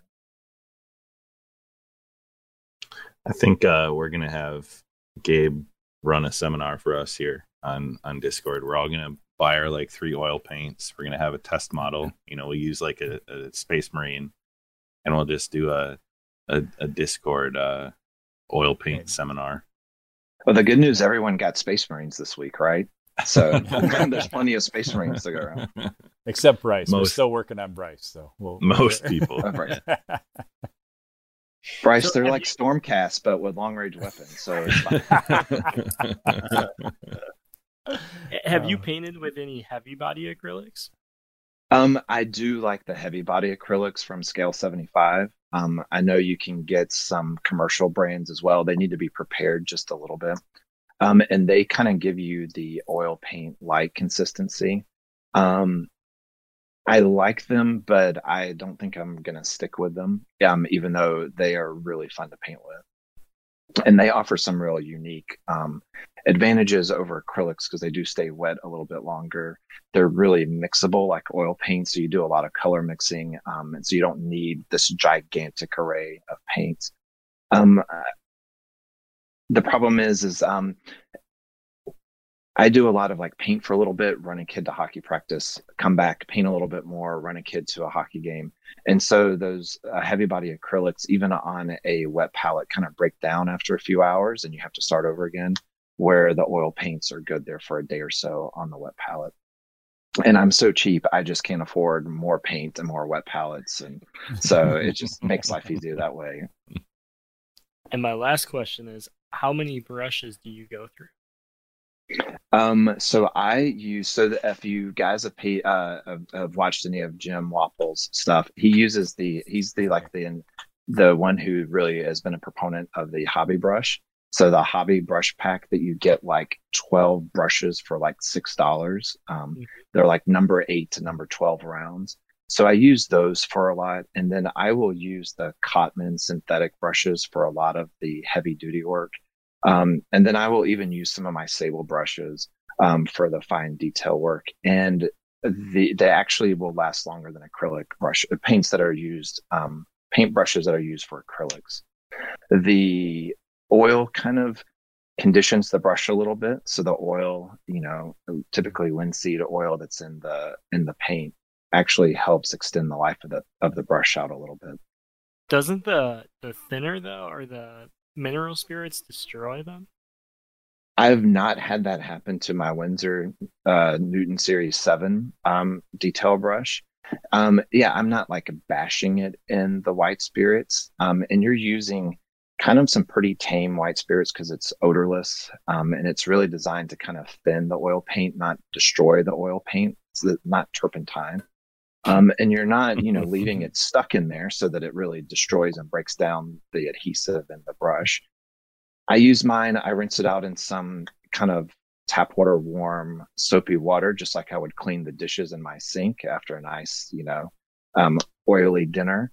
And, my paints come out pretty clean. I don't have any problems with them.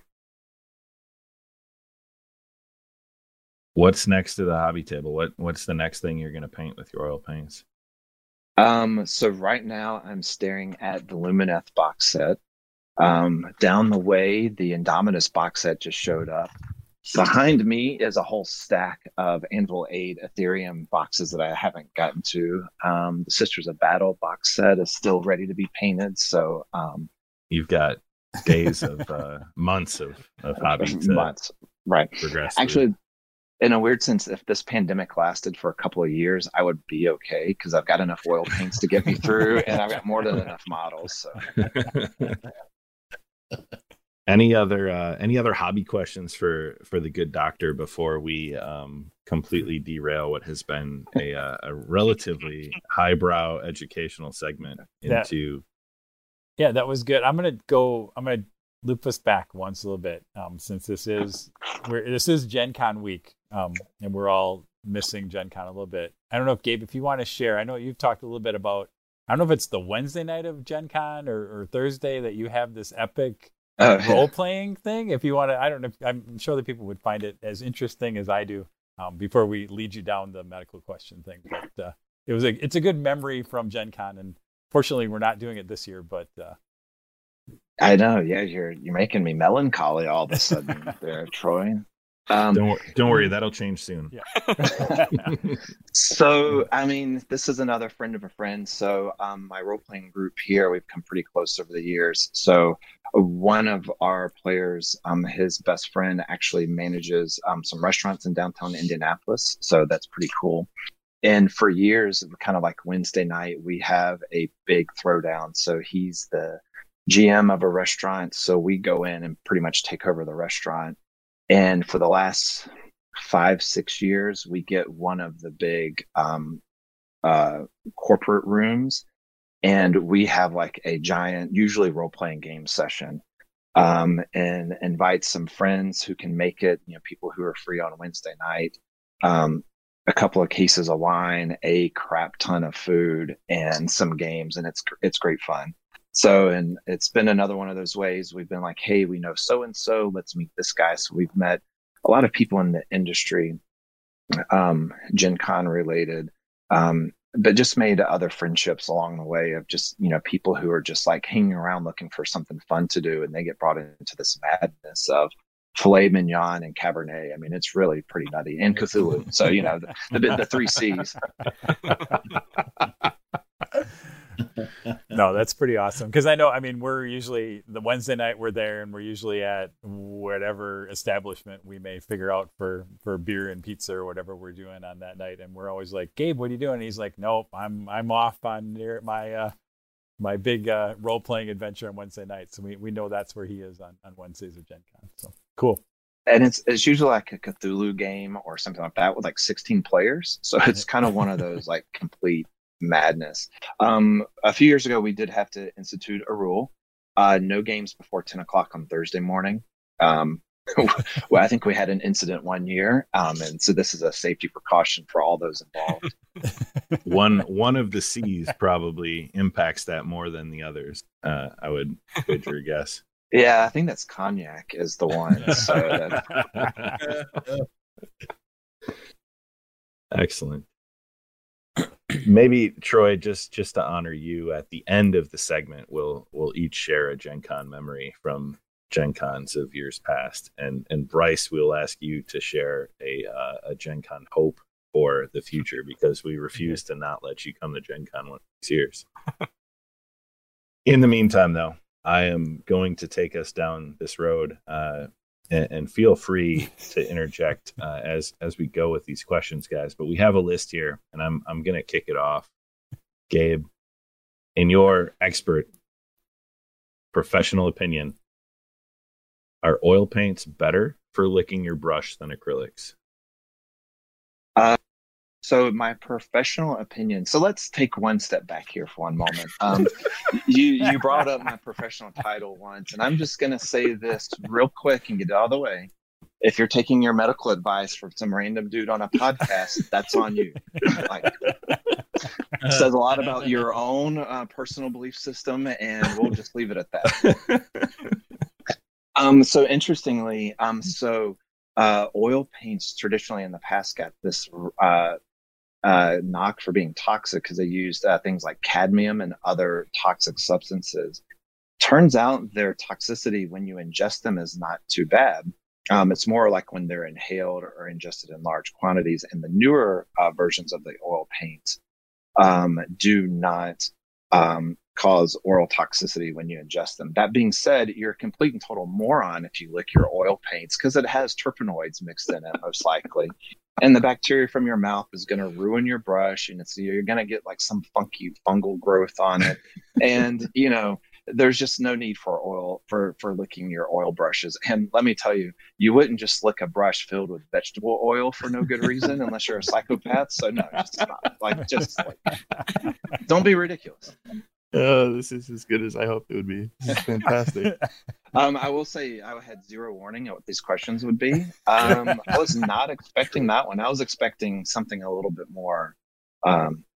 Well, let's just ask the rest of the questions. Yeah, don't worry. We'll get to those. We'll get to the ones you're expecting. My symptoms of Nurgle's rot have persisted for 7 days. Should I call my doctor? Okay, so you're talking about the disease of Nurgle, and I had a big hard take on this after our when I met you guys up in Milwaukee at Champs, one of the finest establishments on wherever I was in Milwaukee. And this was before the pandemic. Like, we knew like there was this COVID-19 thing. Actually, didn't even have that name then. So my hot take's going to be a little sour because of the real world that we live in. But listen, what we understand about viruses today is there's generally single-celled organisms that need a host, and they replicate, steal your DNA, RNA, and they go on and live their life, right? So Nurgle doesn't play that. The disease of Nurgle, Father Nurgle, this is a multicellular. I'm like, as far as we understand it, it's still one cell. Joshua, this is very serious. So, I mean, if you want me to talk about it, yeah. Ty, if you need to excuse yourself, then the disease of Nurgle is like way more serious than like anything we experience now, because it's very clearly like multiple cells inside of one cell. In other words, it's sentient, right? So a virus just kind of it lives like a virus that we know about today lives to spread its DNA, RNA to the next infected host. Like, oh, congratulations, you win evolution. No, Nurgle's rot is a sentient kind of infection that we don't even understand, that Nurgle pulls the strings. So you want to change a whole society? Yeah, sorry, Ty, if you've been infected with Nurgle's rot by 7 days, the world is getting ready to change because it's over with. And the weak die, and we call them cultists. And the strong become plague marines, or they become blight kings, depending on, how advanced the civilization is. And so Father Nurgle has many blessings, the most of which is Nurgle's rot. That's fantastic. I'm going to change it up a little bit from medical to historical. Was Tom Cruise the last samurai?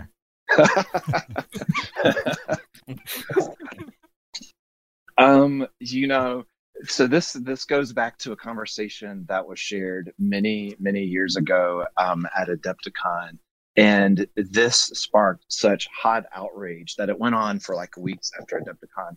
And I even watched The Last Samurai when we came back home, and it was so boring I fell asleep like an hour into it. So the answer is I could care less if he was the first samurai, the last samurai, it could be the third from the last. I was like, Fantastic. you know what is pretty awesome is Top Gun. So who's not excited for a new Top Gun? Very excited. Very excited. You still cannot buzz the control tower though. Pattern is full. Ghost Rider. I think I was inverted at the time.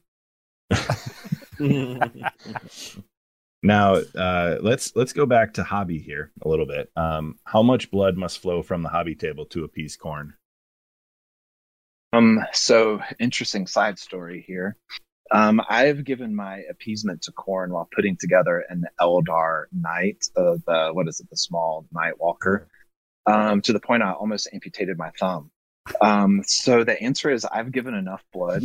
I had to have a minor surgery and a lot of stitches placed, and I still bear the scars. So I know it's Eldar and it should be Slaanesh, but Khorne works in crazy ways. So Fantastic. my kids also learned a serious lesson that day about hobby knife and how to use a knife correctly as I screamed about the house with blood pouring everywhere. So they got to grow up. They don't raise themselves anymore. Next question. Can I airbrush in an enclosed space with no N95 mask? I do not own an N95 mask, and I airbrush exclusively in a small basement room, and I'm just fine. You heard it here first. We have a friend of ours who tried to paint on a call with us last year while he had his head stuck in a wind tunnel. And I'm like, come on, man. What are we trying to prove here? This is no, to be honest with you, particle sizes are pretty big. You're not inhaling the spray as it comes out. And I kind of spray into a small box into the corner. And do not use terpenoids or oil paints in your airbrush. I've seen some people do that. That sounds like a really bad idea. But acrylic paints, spray at a distance, don't inhale. You should be good. All right, just like Makes a me feel campaign lot for better about myself. president. Well, so this question was two-part because I Gotcha, often see how Bryce airbrushes and how I know Gabe is often airbrushing mask-free. So that was a special one for me. All right. Well, so Bryce, I'm not aware. What is your standard airbrushing technique? If you can see behind me, I airbrush right there with no vents or anything like that, and I spray away, obviously. And the where it gets questionable is cleaning my airbrush. When I'm spraying cleaner through, I have one of those little pots with the little filter on it, but that filter doesn't do anything because I can definitely smell all of the chemicals coming into my nose as I'm spraying it. I'm forming a tear because I'm so proud of how much you've grown in your hobby. This next one is a bit of a loaded question, but a fun one. Who is your favorite czar of HR at Anvil 8 Games? Why is it Will Conway? My favorite czar of Anvil 8. Well, it used to be Handsome Zach for a lot of reasons. Mainly his hair and his handsomeness. But he stood me up twice the last couple of times that I've tried to visit the majesty that is Anvil 8 Shangri-La. So obviously it's Will Conway. Who else would it be? Absolutely. Though I have word on the street from Shangri-La that the Grand Tsar himself is not around. He hasn't been seen for ages. I'm not saying there's a controversy going around, but I'm not saying I could see him tomorrow either. So we'll leave it at that. Oh, I'd like to interject with a question. Yeah, absolutely. So a few months ago, we were put into lockdown, and I like to really push my limits and not go to the grocery store until I absolutely have to. And there was a sketchy time where I thought maybe I wasn't going to be able to buy groceries. So, what would you recommend or say would be more sustaining for me to live off of? Green stuff or diorama effects? Diorama effects. I'm not quite sure what diorama. It's like the Sterling mud stuff that Oh. GW makes. You know, the texture. Oh yeah. So it's like acrylic paint with some type of medium in it. Yeah, probably like sawdust. Yeah. So that kind of stuff kind of has the texture of porridge, and we all know that porridge is actually pretty good for you during a time of international crisis. And I can't get green stuff to mix well, like when the world is spinning correctly. And I'm always kind of afraid that just something horrible is going to explode. And it kind of gets like a little warm when you mix it together. So I would be worried about combustible reactions and exothermic reactions in your gut. I mean, it would be pretty serious. So yeah, so the Sterling effects or whatever you called it would be probably what I would, if things got really dicey, I think you're good there. Perfect. Actually, let's look at all the different effects and see which one would be most palatable. Yeah. We'll put that in the show notes. Yeah, Right? we'll do an article. We'll do an article on Basement of Death for that. Yeah. If you need to eat Maybe your that's hobby like a supplies, what could it be? Maybe A like a blind blind test. taste test at Adepticon next year. Like everybody has a spoonful, and it's like you rate it and see what comes out. After we go to the Indian restaurant on Friday night for dinner or Saturday night. All right. So if I have hot dice hand syndrome, what is a better treatment for hot dice hand? Is it Nuln Oil or Agrax Earth Shade? So you're both wrong, because you can make incredible washes from oil paints and not mineral spirits, because that's going to be a little irritating to your hands, but some just linseed oil. So you can take your favorite, like dark sepia, probably would be the best one, with some linseed oil, and that should take care of it. Fantastic. I'm going to try that. Or you could be team tournament partners with the aforementioned Will Conway, because I've never seen a guy go so cold with dice hands than when he's like, I'm totally rolling my Beast Claw Raider crap and throwing snowballs and killing the opponent. And I'm like, well, what happened? He's like, yeah, I missed with every shot. So those are your two options. If you're out of linseed oil, Conway would be a good second. Oh, wonderful. And next question is back to kind of Gen Con themed. How many vodka sodas is too many, and why is it 7? So, I like to carry around, I think it's like a 30-ounce like container. So walk around with, so that's 210 ounces. I like enough before lunch. And if you have 7 of those throughout the day, Nurgle be praised. You'll ward off the Nurgle's rod, and then you'll be fine. And just make sure you put some green limes in it. Yep. Oh It's boy! for the Now let's go to the role playing table. But this is right before you walk into a room for a colonoscopy. Do you search for traps or kick in the door and go in swinging? So I have a couple of colonoscopy stories. I'm not sure which one is the one to share at this time. But in my experience, kicking in swinging or going in swinging is really the best option. I used to do these colonoscopies when I was in training with this guy who I love him. I still know him now. He's very reserved. And we would go in super quiet. And then he would, as soon as the patient was asleep, he'd be like, now. And then they would turn on the Grateful Dead so loud you could hear it like all the way down the hallway. So I figured if I was going to do it, you just kick the door in and go for it. No, we have a few other questions that I think Josh may have added. So I'm going to hand it over to my good friend Koopman and let him bring this home with a few questions. All right, Dr. Don't you Gabe. dare say it. No. Is WebMD a suitable replacement for a trained medical doctor? Without question. So, I mean, listen, who do you think wrote WebMD, for crying out loud? Listen, I love it if you come in and spend your hard-earned money to tell me what you read on the internet. I'm like, yeah, sounds great to me.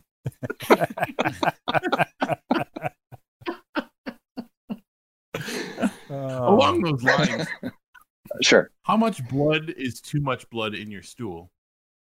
Well, as I used to teach medical residents, all bleeding stops eventually. However, the technical answer is any is too much. And Coop, we should talk when we're done with this call. Throw me a DM. We probably need to talk. Curiously, have you been eating a lot of red Jello? A little bit. Okay, so it could be red Jello. So we need to make sure it's not the other. All right, we'll rifle through my stool later. Has your Mephiston red gone to a gel-like consistency? And have you been licking your brush? Mm-mm. No, that's been off the table. Okay. Troy, why do I feel like Josh is asking me like real personal medical questions? That's fine. That's why we let him ask these ones. That's why Ty handed it over. That's it. So and finally, a friend of the show, Marlon asked, after seeing the term on social media over the past couple days. Okay, hold on one second. So this came up in an age-restricted forum on your very fine Discord channel. So everybody cool with this going through in general chat. Yeah, click yes on the 18 or older. So yeah, what is the cause and best treatment for demon sperm? Prometheum. Lots of fire, Inquisition, and Grey Knight should be involved. And next question. Obviously, it's a corn. Obviously, it's a corn infection. Corn with a K. So it's and fire will kill it all. Okay. Oh, Awesome. That's wonderful. Now that is as far as we got for any actual questions. But I'm gonna ask the adults in the room, mainly Bryce and Troy, if you guys have any other questions for Dr. Gabe that we have not already covered. And you can just stop me if we're breaking any HIPAA laws here. But if we've already talked about Josh's colonoscopy status, so I think we're good. We crossed that bridge a long time ago. Take the most interesting conversation you've ever had and turn it into a final boss in the D&D campaign with a patient. Obviously, you can change things around so we don't violate anything, but I feel like you got something good. So what it ends up being is a body horror. And to the point to where you have to get not necessarily freaked out, but just disgusted when you start drinking your own vomit type of stuff, because you're just this is rotten. It's a lot like Nurgle. So it's going to be familiar, yet it's going to be pretty horrible. And to be honest, just really sad. So great way to end your D&D campaign. Just sad, and everyone leaves just bummer. So cool. Thanks. Hey, thanks, Bryce. Troy, can you bring us back? I do not have any burning questions for the good doctor at the moment. I think we've hit a lot of the high. I can probably help you out with that. That's actually right up my alley. Maybe a salve or something. Yeah. Well, if any of our dozen listeners have a question for Dr. Gabe and they need to know, reach out to us and let us know, and we'll see if we can get some answers for you in the future.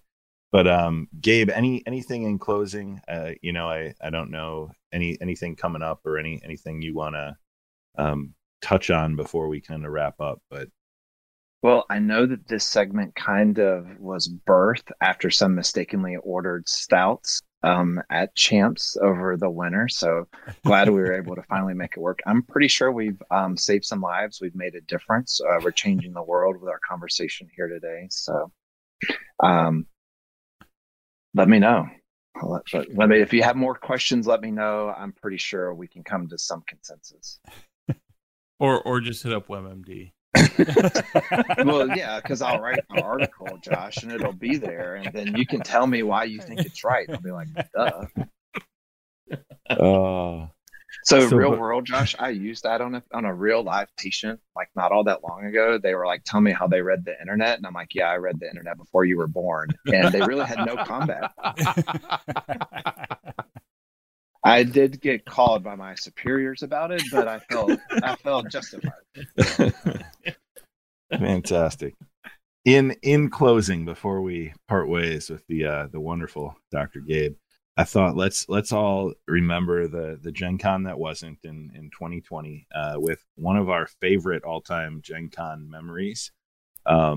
Troy, I'm gonna start with you because you have, probably 30 odd years of Gen Con experience. And that makes it easier, I think, when you have more experience to find to find one. I mean, yeah, I have a million. We could do a million stories. I'm going to go all the way back, and I don't know if I don't know if I've told the story or not. So I will probably go back and just remember like my first Gen Con, which was probably 83. And Gen Con was at Parkside University in Kenosha, Wisconsin. And we camped out. Basically, we went, like, there was no hotel. You talk about, we have trouble with hotel space now. Like, we went camping. Like, we went and stayed at this campsite somewhere outside Kenosha. And then you went to the UW Parkside campus during the day. But for me, I think I was in high school at the time and got to go. And it was just this incredible experience. And got to meet Jeff Grubb, who was, at that time, he had written for D&D, and I think he had written the Marvel role-playing game, the original Yellow Box, way back in the day. So it was kind of like, it was my first taste into like, hey, this hobby and getting to meet the people, like, kind of an extension of what we do now, right, where we grow that. So that was the taste, and I've never looked back in the whatever 30 some years since then. They've Troy, could you imagine if Gen Con 2021 was at a campground? Yeah, open air. We need to do an open air Gen Con. That'll solve it all. I'm on it. Sign me up. Josh, how about you? Favorite Gen Con experience / moment, memory? I don't know. It's a lot of them for me are, and I'm going to conglom a lot of them together. But it's like when the 3, 4, 5 of us, whoever, kind of hang out around beers or a meal, and we kind of just hang out and talk and kind of reminisce about the day or what's been going on. That's like my favorite times of Gen Con. And there's like 5 or 6 or 7 different ones that are kind of coming to mind. So I don't have a favorite exact one, but yeah, those times are my absolute favorite. So, yeah. Wonderful. I will share one before we go to our guest, because I think in proper fashion we should let Dr. Gabe wrap up the Gen Con memories. And Bryce, you also owe us a hope for a Gen Con future. So I'll let you think about that. So I share mine, and mine was not Gen Con itself, but it was the road trip there. It was the first year in Indy, or second year in Indy. Borrowed my dad's Jeep Grand Cherokee, had Matt Danner, Barry Holloway, and my brother Tom. Tom at the time was not yet an adult, probably 16 years old, and he came with us for the weekend. I don't know what my dad was thinking at the time, and we had Tom exchanging messages via sign with a leave some sorority from Purdue University along the Indiana freeway. He was writing notes and getting head nods or head shakes no in a notebook as we drove, and just the laughter. And that's kind of culminated in many road trips since along the same stretches of freeway. But him carrying on a full-on almost conversation through writing in a notebook and holding it up as we paced this hopefully made her drive fun and enjoyable, because she was laughing hysterically at times as Tom, this teenager, would hold up a note asking a question. But yeah, that and the road trip there, just the experience of getting out of town is always enjoyable. Bryce, hope for a Gen Con future. It would definitely be what you and Ty mentioned. The thought of 50 or 70,000 people or whatever it is, that's not interesting to me. But the time after or to or away from the convention itself is the stuff that I would not want to miss out on. So just making those memories with the people that I've grown quite fond of over the years is to me what makes those kind of things special. Well said. Much better than my story of my impressionable brother writing things. Gabe. So Bryce, I'm going to give you two. One is for you to really dwell on, and the other one is my actual favorite memory of Gen Con. So Gen Con starts at 8 p.m. Fairly promptly, give or take 45 minutes at the Clatta Bar every night. And this is where all the movers and shakers of the industry meet and talk. For example, one of our friends, I'm not going to mention his name because he might get embarrassed, and he runs a big gaming company that we're all a part of, got propositioned by a couple who lived in a trailer park. So this is the type of activity that goes on approximately 1:30 at Clatta. Let me just tell you, it doesn't get a whole lot better than that, because this went on for a long time. Let me just tell you. So anyway, I didn't say your name, Brian. So I didn't want you to. You can Coop, just back it up a few seconds. So my old buddy who got me into this whole mess, Jason Jones, when we were in high school, we went to Milwaukee, to glorious Milwaukee for Gen Con, I think in 93, 94. And we stumbled upon this brand new company, Wizards of the Coast or something, and they had this new game called Magic the Gathering. Some guy, Dick Garfield or whatever, was playing people, and you played for Annie in this card game. And if he won, he took your Annie and nailed it to a board. So here's imagine, all these years later, there's all these alpha cards, like people are just randomly pulling out of their deck. And they're just nailed to a board that I'm sure they just threw away. So kind of just being there in the very first weekend that Magic was released onto the world. I mean, we were all just like, this is the coolest thing ever. And I think like every year at Gen Con, you're trying to what's the newest cool thing that's going to come out? And it probably won't top Magic the Gathering, but if you've got a nail in a board and willing to take your product and just nail it up on the board in front of your tearful fans, then big props to you. That's pretty cool. Did I tell you about the time I had an Alpha Black Lotus and I traded it for a 40K Orc army? Anyway, maybe that's for the next time I'm on the show, because I'm pretty sad about that still. Yeah, that's painful. Well, Gabe, thank you very much. It has been a hilarious and fun time having you on. I'm glad we got a chance to line this up. As always, thank you for being a part of this dysfunctional hobby family here on Playing and Slaying and the Basement of Death at large. As we say in the business, you guys put the fun in dysfunctional, so I'm happy to be a part of it. Hey, Dr. Gabe, before you go, yes. I ran out of hand sanitizer today. Mm-hmm. What would you recommend that I use from my hobby table instead? Odorless mineral spirit should do the trick. Or turpentine. That will take care of a lot of things. You might just want to avoid getting dirty in the first place if that's where you're going to go, because it's going to sting like a banshee. Or if you have any of the Nurgle's Rod technical paints, I'm pretty sure you can just rub that on your hands and that will clean pretty much anything, because it's Nurgle's Rod. Oh, boy. Well, that has been our Ask Dr. Gabe segment, and that will get us into our wrap-up. Thank you all for listening. As always, please leave us a review on iTunes.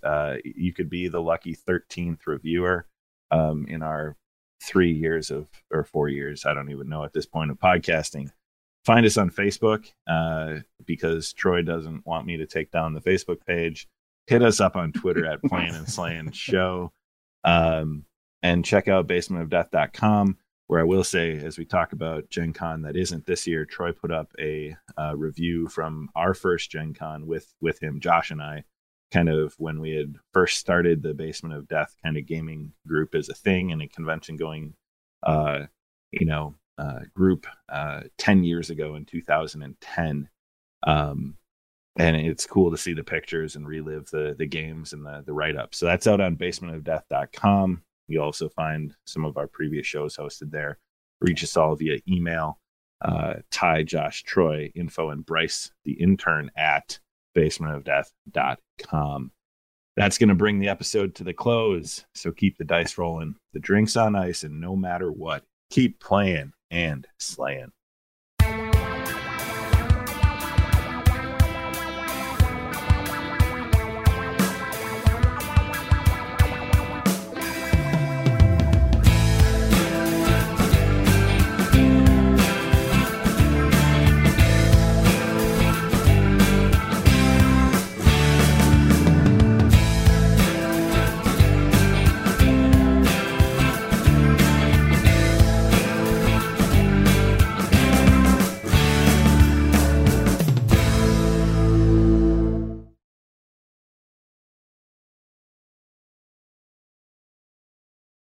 I don't know what to do with my hands now.